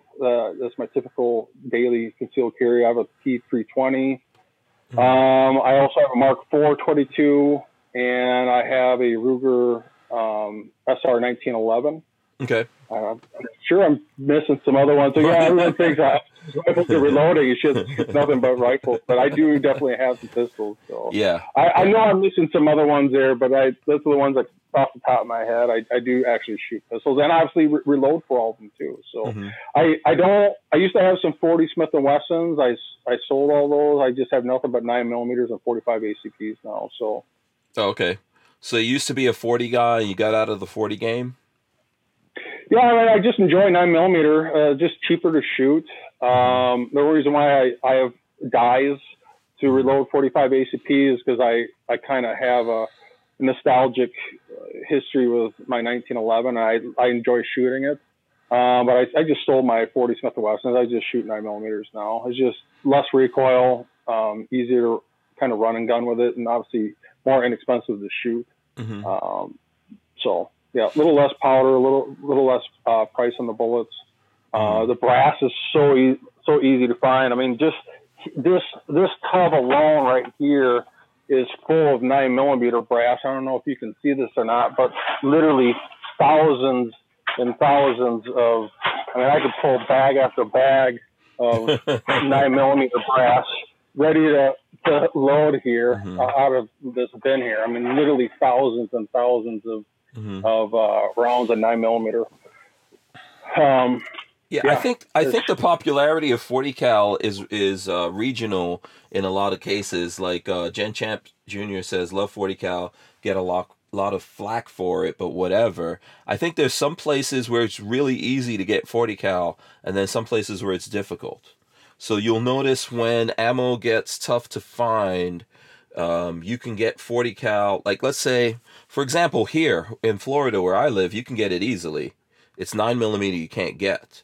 But then in some places up north, let's say like around Delaware or whatever, 40 cal is tough to get. Everyone's got 9mm, or you can easily get 9mm. I think a lot of that's changing because there are a lot of people just going to 9mm instead. So maybe that's balancing out. But I think in a lot of cases it's a regional type of thing. So, and I'm not going to knock anyone for what they have either, man. I don't want to get shot by a 9, 40, a 22. And I think I wouldn't say everyone's drifted away from the 40 Smith & Wesson and kind of moved towards 9mm. And usually, it's all about the self-defense round of 10mm. Like I said, if you're not reloading for it, you better get ready to pay for it. So. Yeah. When we come back from the break, I want to get into the whole, I want to talk to you since we have you on and we haven't had you here in a while. I want to talk about, what exactly does it cost to get into reloading, and we'll probably set up a scenario or something, but we'll get into that. And I'll invite you guys who are out there as well to give us questions that you want to ask, and we'll take those questions. We'll try to answer them in whatever time we have. But right now, we're about to take a quick break here, so we'll see you guys in a couple of seconds. We'll be back. We wouldn't be able to keep the Who Moved My Freedom podcast going without the support of a DAO, or decentralized autonomous organization like Tusk Crypto. Tusk cryptocurrency is a firearm-friendly e-commerce option for online payment transactions, secured on the blockchain. So when you're in the crypto market, please consider Tusk, TUSC. All right, so here's what I think we should do, Todd. We should probably set it up, that question, set it up practically, right? So let's see what's practical. So we would probably suggest everyone out there. Let's say we're saying, you get you're getting into this. You get a 9mm Glock and you have a 223 AR, right? And you said, hey, if you're gonna have this, you need to reload for it. So what do you need to have in order to start reloading that 9mm and that 223? What do you think it's going to cost on average to do that? I guess it really depends on how serious you want to get into it. I've always said this, and I'll say it again. Don't buy a kit. I've had too many friends, even myself, you start with a kit. And as you learn, you progress, you realize what what is working for you, what's not working for you, what makes things slow, what makes things fast. And you end up throwing away so much of that kit that I always recommend parting out your setup. I mean, right out of the gate, you're going to need a press. If you're going to reload pistol, you're most likely going to want a progressive press. Something like this, where every time you pull the handle, it spits out a cartridge. It just makes it quick and easy. You know, like a Hornady lock and load press like this, last time I checked when prices weren't outrageous, they're about $400. I would recommend, if you can afford it, get something like a Dillon 750 or even better. If you really want something like an ammo plant, you're going to be looking at a Dillon 1050 or something. In the rifle world, you're going to want something more like this, a single stage press for precision work. This is about $350, but that's just for the press. And there's so you can't use the same press for rifle like 223 and 9mm. Though. Yes, and there's a lot of guys that do use progressive press for rifle. Matter of fact, for precision. There's even guys that only have a single stage press that they will use this for pistol. But you literally have to put one casing in here, pull the handle, take it out, and just seat primers, and then you got to come back and drop powder. And then you got to come back and seat the bullet. You know, where over here I can set up 5 different dies. Some have more than 5. And literally, every time I pull this shell plate rotates. Each stage is doing something a little bit different. So every time I pull this handle, one finished cartridge is being spat out of the press itself. Okay. If you're competition shooting, those guys have got some type of progressive press of some sort. So progressive press, single stage press. Okay, so you need a press. So so what are we looking at? Like $400 on the press? You can go anywhere from the 150, 200 all the way up to like a zero press for rifle precision, which is 1,300. Okay. Some of these presses even go north of that, but to get a decent press, you know, especially for pistol. Like this Hornady lock and load, I think for promo code I found out right now, these are going for roughly $400 to $500 if I remember correctly. Okay, so let's say that's $500. Okay, so what's the next thing you need? So next thing is dies. So for rifle reloading, you're going to need a decapper. You don't need this so much for pistols. Usually when it comes to pistols, you're going to want something like a die set. So something like a 9mm a Lee die set like this would work great. So you're, off the top of my head, roughly about $60-$70 for a die set. Okay, and so you need a die set, and what else do you need to do this? Man, it just really depends if you're doing rifle or pistol. But when it comes to the pistol world, so for us, we'll need 2 sets of dies then. So we got the 9mm. What about the 223 die?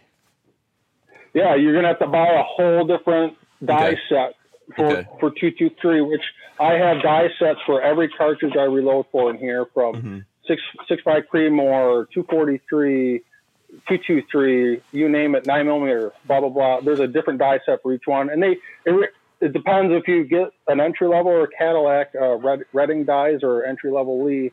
They can range anywhere from $60 to well over $300. Oh wow! It depends on what you're looking at. So per dice. So, all right, so let's say we'll add $100 for that. We're already close to like $700 here. Okay, so we got the press and 2 sets of dies. Right, and 2 then die there's sets. dropping powder. Once again, it depends if you're doing rifle or pistol. If you're doing rifle and you want something precision, like ultra precision. Matter of fact, I just did the video series on the Super Trickler here. This Super Trickler with the FX 120i is no joke. $1,400 for this, but it will drop. It will drop powder. I'm not exaggerating. 1 speck of this powder within 4 to 7 seconds. Okay, but this Charge Master over here, kind of an entry level. This will not drop as fast and not as precise, but this might be roughly $300. Okay, $300. So yeah. All right. So $300 for dropping powder, but you know, a lot of these especially a progressive press, they have a powder drop. That powder drops the powder for you. Okay. So once again, if you have it like this, it's dropping the powder for you for pistol, because you're not so concerned about the accuracy of that cartridge. You know, you're not dropping literally to the speck of powder like a rifle for shooting 1,000 yards. You're just shooting minute of man at 25. That makes sense. Yeah. But once again, it's just all about purpose and what you're doing. But if you have a single stage like this, it doesn't have a powder drop. You might have to manually drop your powder if it comes to pistol, which some guys do, but it's pretty rare. Yeah. So for everything we're saying here is just for caveats. I'm just trying to walk folks, through the process. So after that, what else do you need now? Are we now looking? Well, you need something to clean your brass. So something like a tumbler here. So I would recommend something like a stainless steel wash tumble like this for cleaning your brass. Don't quote me on this, but off the top of my memory, I want to say this is roughly $200. Okay. You need something to dry your brass. I always recommend the Lyman Cyclone case dryer for drying brass. That's if you're wet tumbling and not dry tumbling. You know, this is about another $150. Okay. And then, you know, there's all the little knick-knack things, especially if you're in the precision world. If you're annealing brass, obviously our annealer is roughly $260, but you don't usually anneal this for pistol. That's okay, so for rifle. So for pistol, you won't need the annealer, but if you're doing that 223, do you absolutely need an annealer, or is there like a way around it? What do you?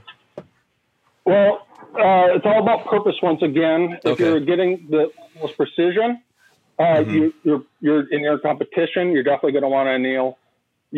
There's also benefits of annealing just to get the longevity of the brass. So once again, hard to find brass, you might want to anneal, just even if you're not in precision, just get more firings out of the brass. I always recommend annealing, but it's not totally necessary. Okay, so an annealer, you know, let's say you're using the Hank Strange code or something, you're getting it from, EP Integrations. What's that costing us here? It's $268. Okay, so let's say $270, right? Yep. Okay. Yep.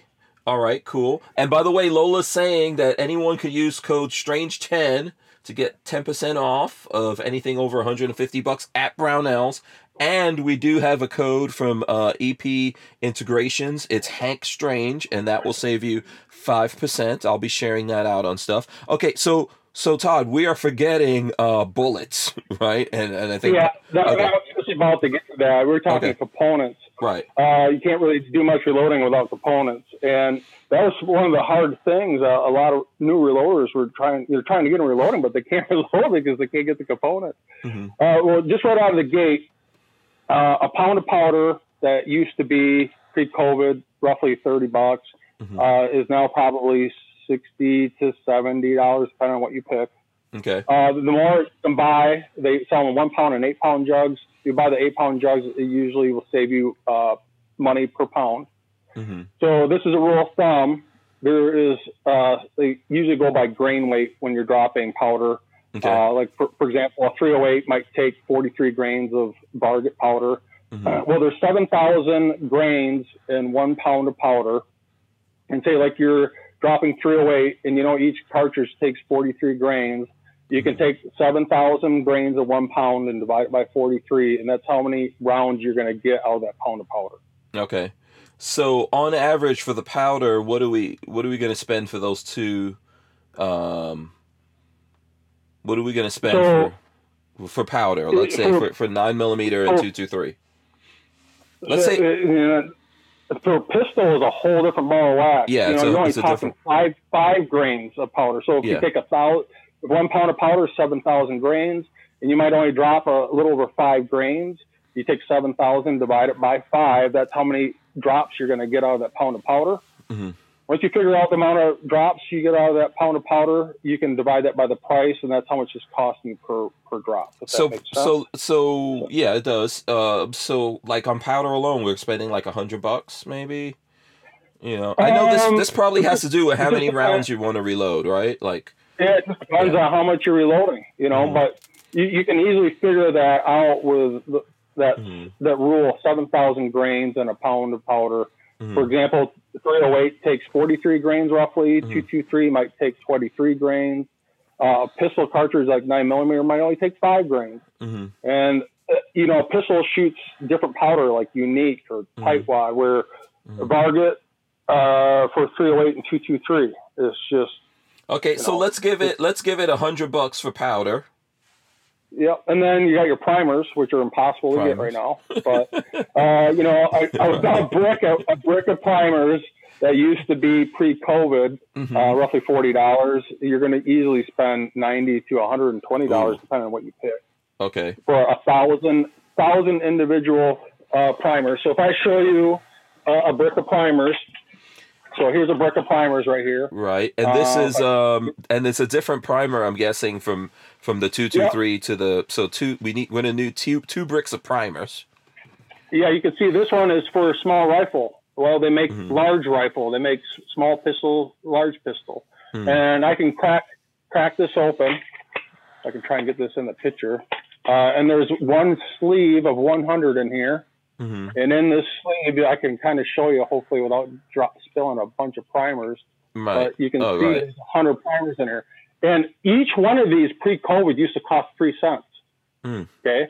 Well, now 1,000 is costing you $80 to $120 for a brick of 1,000. Wow. Well, that's pretty quick math to figure out how much it's costing per primer. Pre-COVID, it was 3 cents every time you pull it. So should we say like $240 or something for a primer? Well, let's just say you start out with a pound of powder. Mm-hmm. Okay, that's going to cost you, we'll just say $60.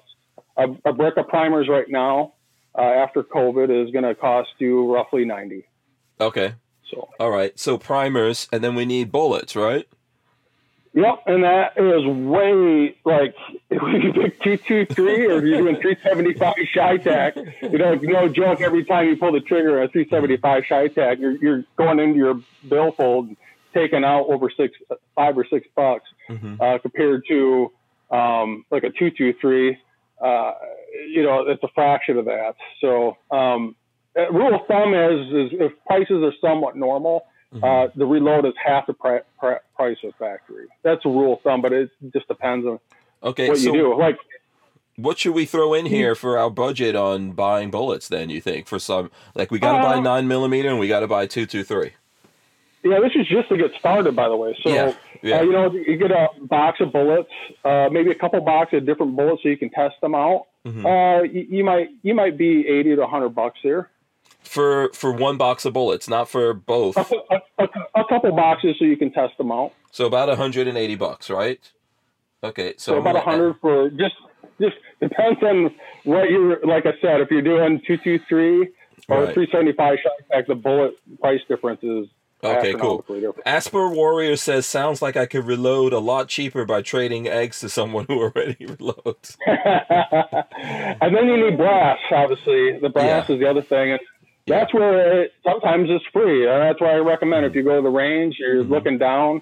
Man, there's not a time when I go to the range, I'm not picking brass up off the ground. And that's like finding gold on the ground literally right now. And especially when times are good, you still pick up brass for bad times. So I remember when I started shooting, especially here on my own range, there was a guy that used to come here to the range and just like pick up the brass. I haven't seen him for a while. I don't know if he moved or whatever. I mean, I was happy for it just because we were like, because there's a lot of brass on the ground here, so I guess we got to start collecting that. And straight walled pistol brass, you can shoot an astronomical amount of times. Like no joke, you don't even keep track of it 30, 40 times. Straight walled pistol brass, so it's not bottleneck like a rifle. Okay. You can shoot a lot of times. Now, when it comes to the bottleneck rifle cartridges, you really got to pay the attention to the amount of firings on that brass because you can get what's called case head separation, and that the head of that casing can literally separate from the base of the brass, and it can be really dangerous. So when you're picking that brass off the ground, I'm not so much concerned about pistol brass, but when it comes to rifle brass, you don't know how many fires are on that brass. A reloader could have came in there just like me and knew it was on its last leg and just let it lay on the ground. But a good rule of thumb is if you pick rifle brass off the ground, you can always inspect the primer. Usually, more times than not, in factory ammunition, they'll put primer sealer on the primer. Almost looks like someone took nail polish to the primer. And that's a good indication that it's been fired only once and it's from a factory new. Not saying someone that reloads couldn't put primer sealer on it, but it's usually a good indication that it's brand new. Okay, cool. All right, so just so we can get this done here before we go to the next segment, is that everything we need to buy? Now we could go reload? No, so there's little knick-knack things like trays. Obviously, we sell our tray. Our tray is, I would consider, a premium tray. Oh, right. Okay. That's $100, but you can easily buy a plastic tray or make your own out of a block of wood, just drilling holes in it just to hold your cartridges while you reload it. And here's the plastic trays here. So what's a plastic tray cost? Like $10, $20. If you want a premium one like ours. Well, this is a good point. Like ours might cost $100, but I only have to buy one tray for everything. Say like I'm reloading for 5 different cartridges, and one of these trays costs $20, and I got to buy 5 of them. Well, it's the same price of this, but I only got one on my bench. Yeah. So, and this is by far more. Obviously, I'm not being biased, but it's superior for Oh, no, absolutely. Yeah, we're going to talk about that here in the next segment. What other things do we need? I see 42 Chill says books on reloading your press. So what are the books going to cost? If you're doing rifle, you need a brass trimmer. A brass trimmer be for every cartridge. It can easily be $80 per cartridge. Okay. So you need to for rifle. You don't trim pistol brass usually. Okay, so $180 or $80? It depends on how many cartridges. If you start with one cartridge, it can be roughly $80 to trim it. You can get hand trimmers, but I highly recommend not doing any brass work by hand because you're going to get old arthritis hands and hate yourself. And you also need a case prep center. That's probably going to be another. I would recommend getting some of the Lyman case prep center for it's about $120. And there's all the just little knick-knack things like calipers, funnels. So if you get for knickknacks, let's add $100. Let's add $100 for knickknacks. Let's add $100 for knickknacks here. And books. Books and all that. You name it. Yeah, we're at $2,500 already, right? So that's just to get started. That you can actually, which is not really bad if you think about it, because after that you're just buying the components that you need. You don't need to buy your press and all that all over again. But you're always gonna have that guy out there that's like, you can start with a kit, which you 100% can. It just like anything in this world, you get into motorcycles, and you can buy the entry level or buy the premium. It just depends on how far down the rabbit hole you want to get. But I tell you right now, the kit, at least I've found through numerous guys, they end up throwing half of it away. And they, I always say this: buy the best that you can afford. Yeah, I think that. Listen, to me, $2,500 is not too bad. You're to go back in there and do, even if you wanted to switch in different calibers, is not going to be expensive. I know that Asper Warrior was talking about the chicken thing. Look, if your friend for a friend of yours to set up and start kicking out eggs, he's got to buy chickens, get a chicken coop. He's got to feed those chickens. He's got to protect them because there'll be coyotes going after them, all that kind of stuff. He's got to figure out how that works, right? There's a whole bunch of stuff involved in that too. Might not be as expensive as this, but anything that you do costs some money, and I think it's not a bad idea to do at all, because you get to have the independence of being able to reload yourself. Go. You know what? We're going to take a quick break and we're going to come back because it's going to cut off. Okay.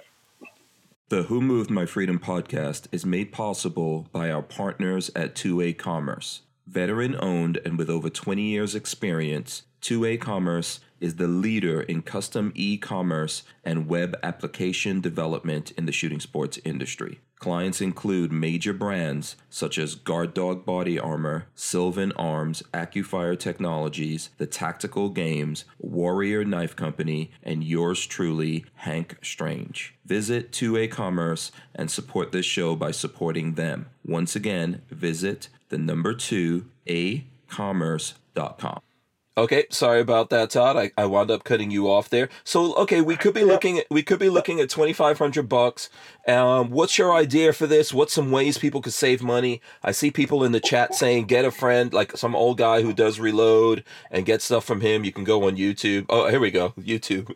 Yeah, let me just show you something here quick. This is what I advise doing. So if you go to EP Integrations, to the playlist area of the EP Integrations YouTube channel, we have a complete start to finish reloading series on how to reload for a rifle. If you go to Elfster's Rifles and Reload, I have a complete series of how to reload for pistol. Now, what I recommend doing is not only are you going to watch these videos to learn how to reload, but while you watch it, grab a piece of paper and a pen and watch me do the process. You're like, okay, I see he's using a press. I need a press, number one. Oh, I see he's decapping primers. I need a decapper. Oh, I see he needs to clean the brass now, so I need some means of cleaning it. I write that down.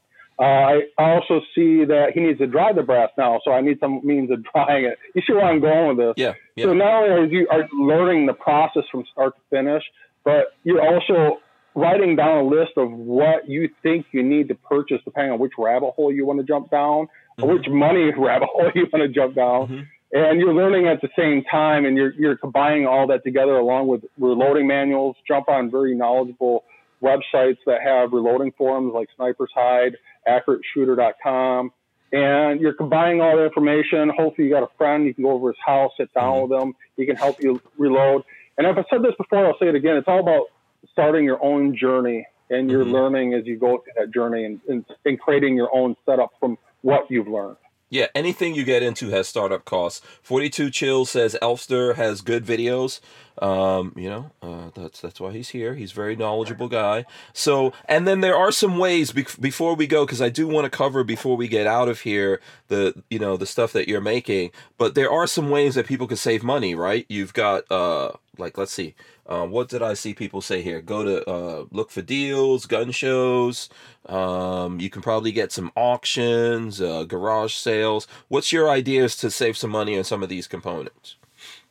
Well, right out of the gate, when it comes to components, the number one thing you can save is obviously picking up range prick brass. Just be careful when you're picking up range prick brass, especially your bottleneck rifle cartridges. That's not been overshot. Pistol cartridges, you don't have to worry about so much, but obviously keeping an eye out for deals. Not pushing my own channel, but I do but post affiliate links on there that have promo codes so you can save money on primer, brass, powder bullets, whatever other deals. And obviously me, but also check out Hank Strange. I was looking for his deals, but 100% check out Elfster's stuff. He's the guy who's going to know the stuff about this. Trust me on that. Go to his stuff. You don't have to push me. I want to make sure people, realize that you're a great resource for this. That's why I'm asking you all these questions. So yeah, gun shows are great. No, and I'm not knocking on gun shows, but man, it's really hard to beat the power of the internet. Usually Brownells is one of my go-to places for finding components, especially with the promo codes. Not hard to find those promo codes at all. Other places like Mid-South Shooters, Notches Reloading Supply, Midway USA, just some of the few. And, some of the best deals I actually find locally at my local Shields. I actually had the most luck trying to find hard-to-find components such as primer and powders for sure, even bullets. I've actually had more luck at Shields than anyone else. What's Shields? Is that like a... Oh, man, my camera's... They're like the Cabela's. Okay. Yeah, they're kind of like the Cabela's, but depending on where you're located.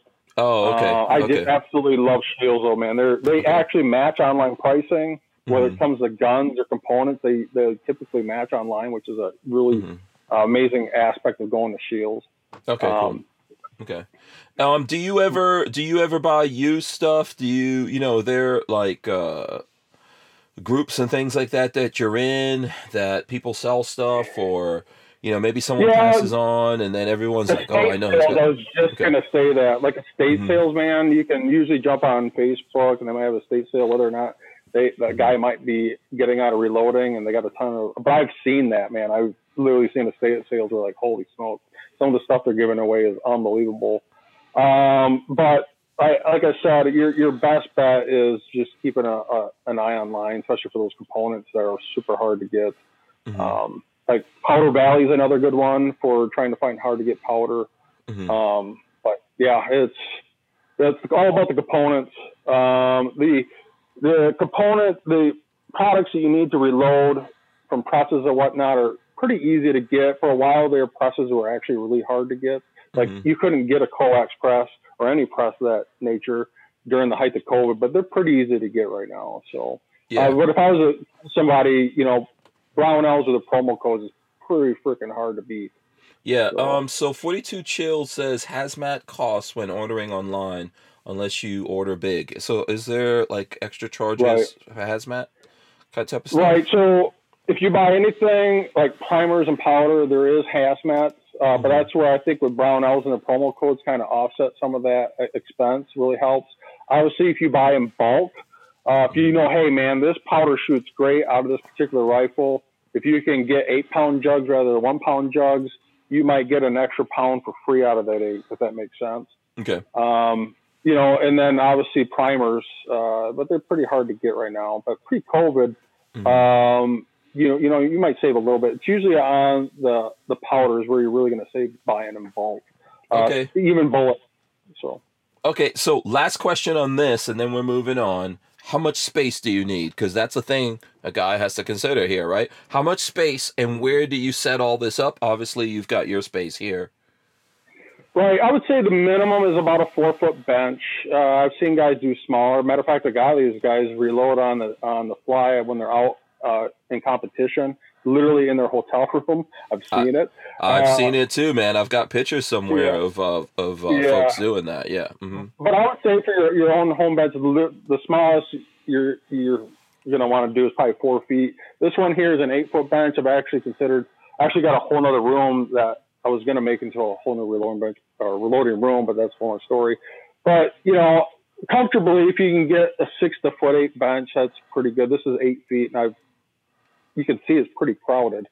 I would say I'm more than your average reloader, though, too. So it just depends on how many cartridges you're going to reload. Or if you're jumping down the annealer process and you need room for an annealer, I got 2 presses. I never thought I'd have more than one. I actually have 2. There's another rule of thumb, though. Whatever bench you get, you're usually going to want to mount it to the wall. You don't want that thing moving while you're cranking down on this handle. You put a lot of force on this handle, and some of these casings have gunpowder in it. And if that bench is shaking and rocking around and that gunpowder is spilling out of that case mouth opening, you don't want that. So that bench has got to be rock solid, and this is literally lag screwed right to the wall. Okay. Okay, so you really don't need that big of a space. So you can probably find some room in your gun space garage or whatever you got. Right, and some guys, I've no joke seen benches so small it looks like they're reloading on their nightstand damn near. But I would say comfortably, just starting out 1 or 2 cartridges, minimum 4 foot. But I would, if you can, start with at least 8 foot of bench. Okay, all right, cool. All right, awesome. Another thing, too, is I recommend kitchen countertop as a benchtop surface. It's almost indestructible. I can literally take a black magic marker right across this thing and wipe it off a brake cleaner. Try doing that with a wood polyurethane benchtop I've seen some of these guys make. It's not going to happen. Okay, so what kind of kitchen countertop is that? Is that like same kitchen countertop that's in the kitchen? I mean, it's literally, I went to Home Depot, got a pre-cut 8-foot chunk of kitchen countertop. It's not marble or anything like that. It's just your regular run-of-the-mill. Just a Formica top with a particle board bottom. Then it's got a 3/4 inch gap on the bottom. I reinforced the bottom with another layer of 3/4 plywood, and I glued and screwed that together to make this rigid.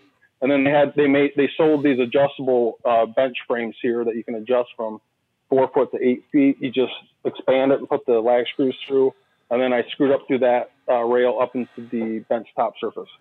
Okay, interesting. Okay, very cool. Yeah. All right. So now what I want to do in the time that we have left here is talk a little bit about what what the company is making. So tell us about the company. I know you mentioned it a little bit, but tell us like how you started making your own stuff and what you guys are making exactly. Sure. So just kind of touch base on annealing.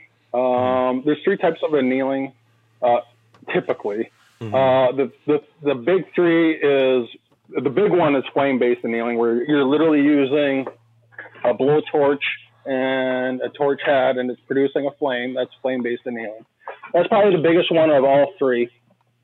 The other one is induction annealing, and then there's also salt bath annealing, where you're literally melting salt into a molten form, and it is over 900 degrees, and it's super dangerous.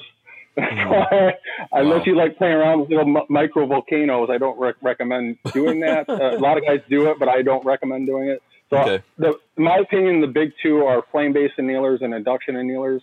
Okay. There's a ton of flame-based annealers out there. Obviously, ours is one. What I, try not to be biased, but there's a reason why Scott Peterson and myself designed the EP 2.0 annealer. It adjusts from the smallest of casings, 17 Hornet, up to 50 BMG, and it adjusts in literally 30 seconds or less without having to add or remove any parts. We have a patent on this, a patent pending on this. Okay. And that's what makes us really shine. Can we see it up close one more time, if you don't mind? Yeah. Sure. And just to kind of give you an idea, I don't know if that is coming through or not. Yeah, that's good. We can see. But this is 300 blackout, so I can actually run 300 blackout through this. So just to give you an idea of how this works. So there's a flame here, and what an annealer does is it precisely gets a piece of brass in and out of the flame at a precise amount of time. Oh, I see. Okay. And that's what you're heating up the neck to recrystallize the brass to a softened state, so you can get more longevity out of it, more consistent headspace bounce. So that space of time is always the same space of time, or you're setting a number on your machine there and then it's changing? Okay. There's different things, and I actually have a full series on EP integrations showing you not only how to use this, but why you use it. But just to go, this was 300 blackout. So just to show you how this adjusts, this is called the shim plate. You screw this in. This is 223. This is called the brass stopper. So this is what makes the EP integrations shine, is you don't have to add or remove any parts to go from casing to casing. And here's the adjustable fence here. And now I just went from 300 blackout to a 223. So you can see now it drops 223. I'll let this cycle, and I can shut this off, and now I can go to 300 blackout. So let me put 300 blackout in here. So you can see I can just keep, the longer the casing it gets, the more I'm screwing in this, what's called the adjustable shim plate. Oh, that you're moving it down. And I'm just seeing 3 things here: the shim plate, the brass stopper, and the fence. Okay. And now I'm on to 308. So you can see I'm now doing 308, and if I can do anything, rimmed, no rim, all the way up to 50 BMG, and I'll show you. Even with 50 BMG, I just let this thing screw all the way home. And this is called, there's a wing nut here, and then I just adjust this fence, and here's a actual 50 BMG casing. So now I just, within seconds, went from 308 to 50 BMG. Wow. And no problem. I'll let that drop again. So 17 Hornet to 50 BMG. When we say 17 Hornet, it's a dinky casing. I don't know. For $268, it's pretty hard to beat. So. Yeah. So we've got. I noticed that. By the way, I just noticed that John Crump just jumped into the chat there. So shout out to our friend John Crump of AmmoLand, GOA. John Crump News, all kinds of crazy stuff that Crump has going on. I think he's breaking some news. I don't know if he can come on and talk about it before we get out of here, but I think he's saying that there was like a data breach at SB Tactical. So he's got the specific details. I don't want to get deep into that. If he comes on, he might tell us what he knows right now. Otherwise, I would suggest you guys go look at John Crump Live or John Crump News. One of those should have the info, but yeah, apparently there's been a data breach there. Let me see what he says here in the text that I'm looking at. September 19th to December 13th, there was a data breach. Credit card numbers, CVV addresses, names, expiration dates, etc. So he says he's getting his kids ready for bed, but you guys will probably be seeing more of that coming out in the next several hours, days, etc. from John Crump. So just be on the lookout for that. So, yeah. I don't think he's going to be able to come on from what I see him saying here. So I don't know if you have any comment on that. I know I'm just finding out about it, and so are you. So, well, didn't 80% lowers or something just file a lawsuit against the ATF? I mean, it's pretty big. Yeah, deal I think Polymer 80. Yeah, they just I saw and that. They're basing that off the bump stock that went through the lower courts underneath the Supreme Court there, because I'm not totally sure that. Yeah, I think Crump has some news on this, as well as I know I was looking at Guns and Gadgets, had something about it. Basically the ATF is changing the rules and all that kind of stuff and classifications and trying to put them out of business. But basically people in America have the right to make their own firearms. So reclassifying and going after these guys and going after Polymer 80 specifically and all that, in my opinion, is not a good idea. So I know that they did file some lawsuits. We'll have to see what happens with that. I wish them success on that, because all this stuff going on is a lot of nonsense out there. With SB Tactical, I don't really know what to think about that right now. On the bump stocks is going to be a heaven sent, not only for bump stocks, but for braces, 80% lowers. I mean, it just tells the ATF that you can't be some fiat bureaucracy and just make laws when laws are obviously made by the legislative branch. And it has to go through a process. You just don't willy-nilly just make up your own laws. It doesn't work that way. Yeah, absolutely.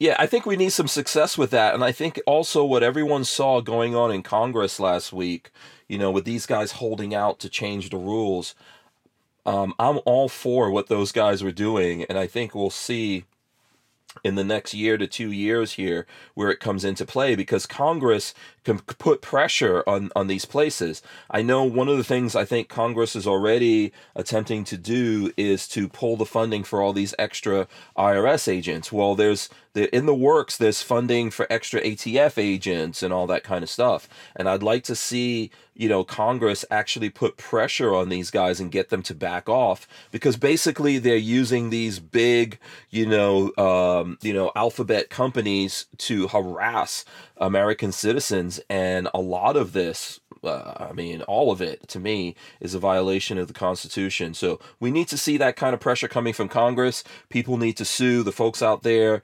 We need to push back on all of it. So, yeah. Well, I think our sixth race is coming from the fact that we marginally have power of the House now, and we have the Speaker of the House. So hopefully he can come through for us. But it's all those little subcommittees within the House that has some, checks and balances to hopefully keep places like the ATF in line, we need it, man. Yeah, we need it. Whatever. We also need them to take a look at the social media platforms here. I think we saw from Elon Musk buying Twitter and the stuff that he's been putting out there, that these platforms have been misused, and they also need some checks and balances, especially because they enjoy protections that we the people gave to them.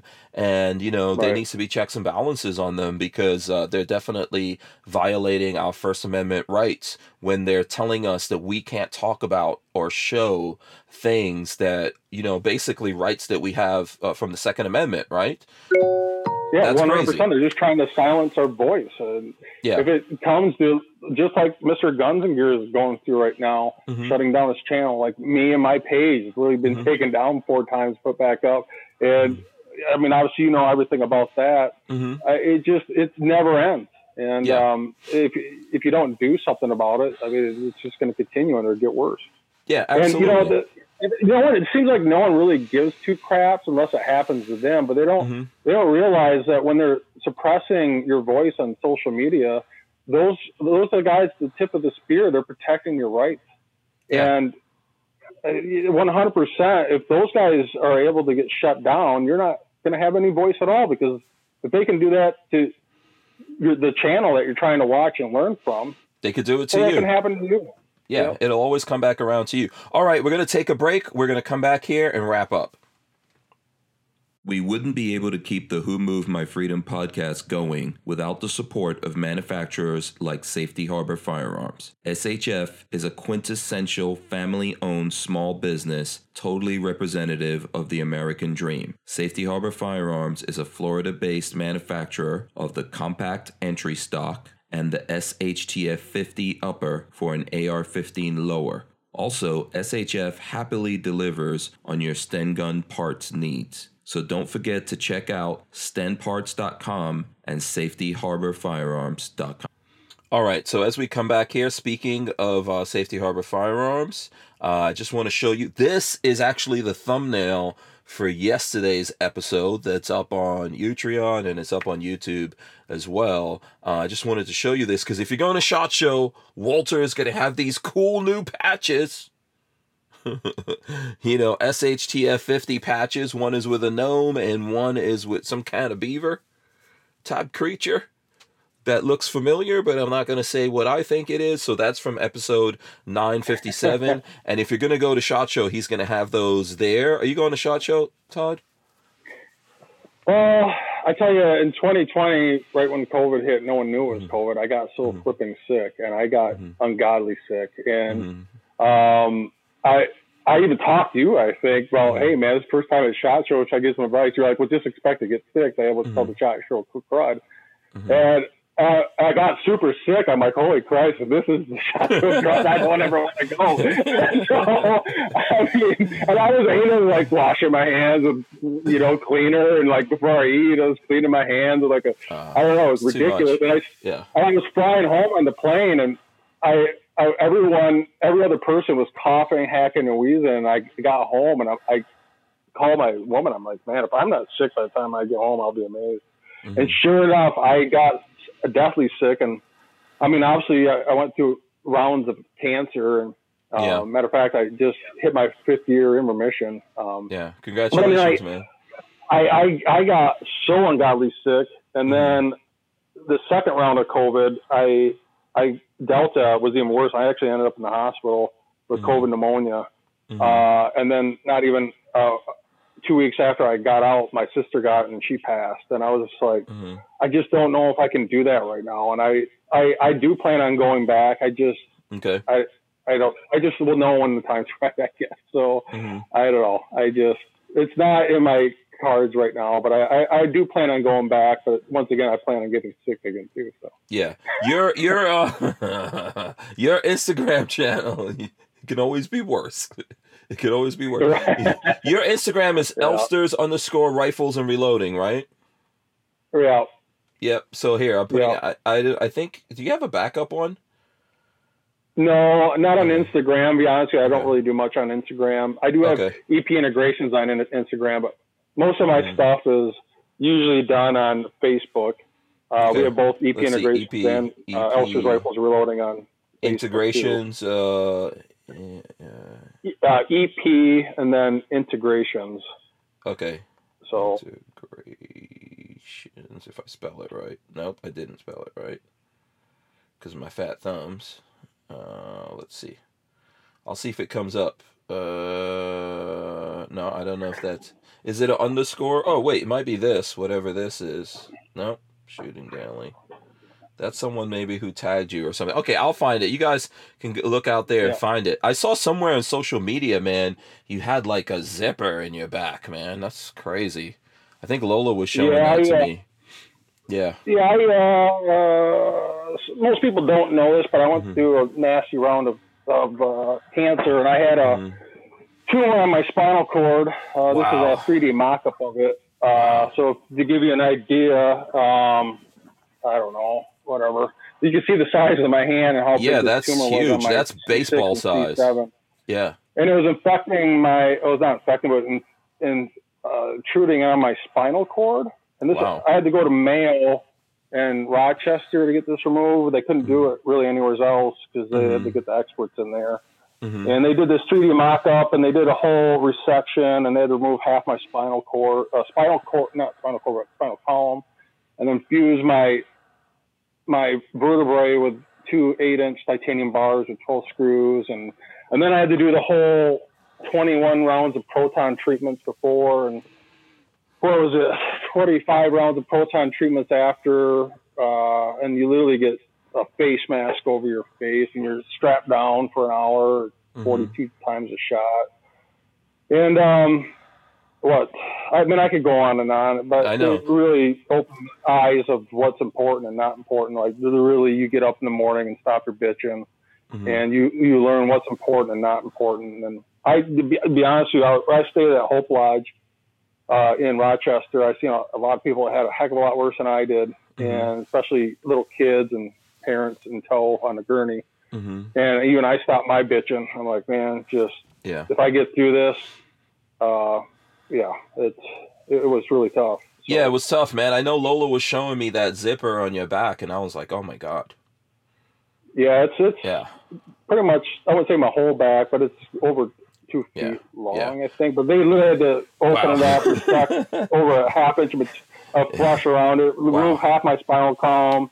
And then when my spinal cord was exposed, they put a radiated piece of plastic over it to kill off the whatever. I mean, it was a year of hell. I said, it gives you a whole new perspective on people who go through cancer, how much it sucks. Absolutely, man. When I was a younger man, probably half the age that I am now, I got Crohn's, and I wound up having to get like a resection here in my stomach, and it goes from like, right under my rib cage down, and I thought that was bad, but yeah, there's always worse things out there, but we're here, man. If we're here, we can kick ass. Right. Yeah. When I got out of that too, I couldn't even move my right arm, and the doctor's like, well, either it's going to come back or not. And it literally took a year just to do this. And I was worried I would never pull a trigger again. Wow. Okay. Yeah. I'm glad to see you're here, man, and I'm glad that we got you back here on the show. What I'm going to do here before we get out of here is I'm going to give you a chance to tell the folks out there, where can they find you, how can they communicate with you, support you, etc. Go for it. So I will say I got my main channel, Officers Rifles and Reloading. I got my YouTube channel. That's probably the big one. But I also have Facebook, Instagram. I am on Twitter, but I'm really not on there that much, to be honest with you. Then I'll say I have the business aspect of it. And the EP Integrations is just not me. It's my business partner, Scott Peterson, which is my good friend and neighbor. I view him more of a friend than as a neighbor. And we really work great together. And that's where the EP comes from. My last name is Elfers. His is Peterson's EP Integrations. We've been right out of the gate. We've been doing amazing. We can't make these annealers fast enough, especially with these reloading blocks. It's going really, really well. Obviously, our main website with EP Integrations, which is www.epintegrations.com.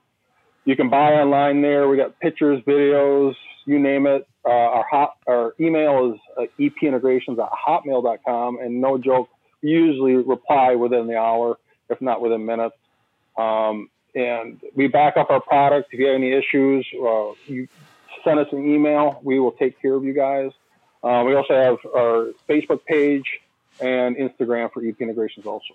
All right, awesome. And let me just take this opportunity to remind people that they can use the code HankStrange at EP Integrations and save 5%. And that's from today, from the 10th.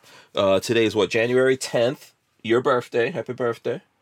To the 17th of January. You guys can save 5% on there using the code HankStrange. I also want to remind everyone that next week we're going to be at the Tampa RV Super Show. That's like the biggest RV show in the country. And, they've got Class A's all the way down to trailers and stuff like that. I do Class B's. That's what I'm in now. I'm actually in my van, Todd. I have a Class B van. Yeah, I actually started a whole other channel. You too, which I'm going to do nothing but my cargo trailer conversion, converting a cargo trailer into a camper. Yeah, absolutely. And where can people find that stuff if they want to see that? That's just on YouTube. It's literally my name, Todd, Todd, Elfers, ELFERS.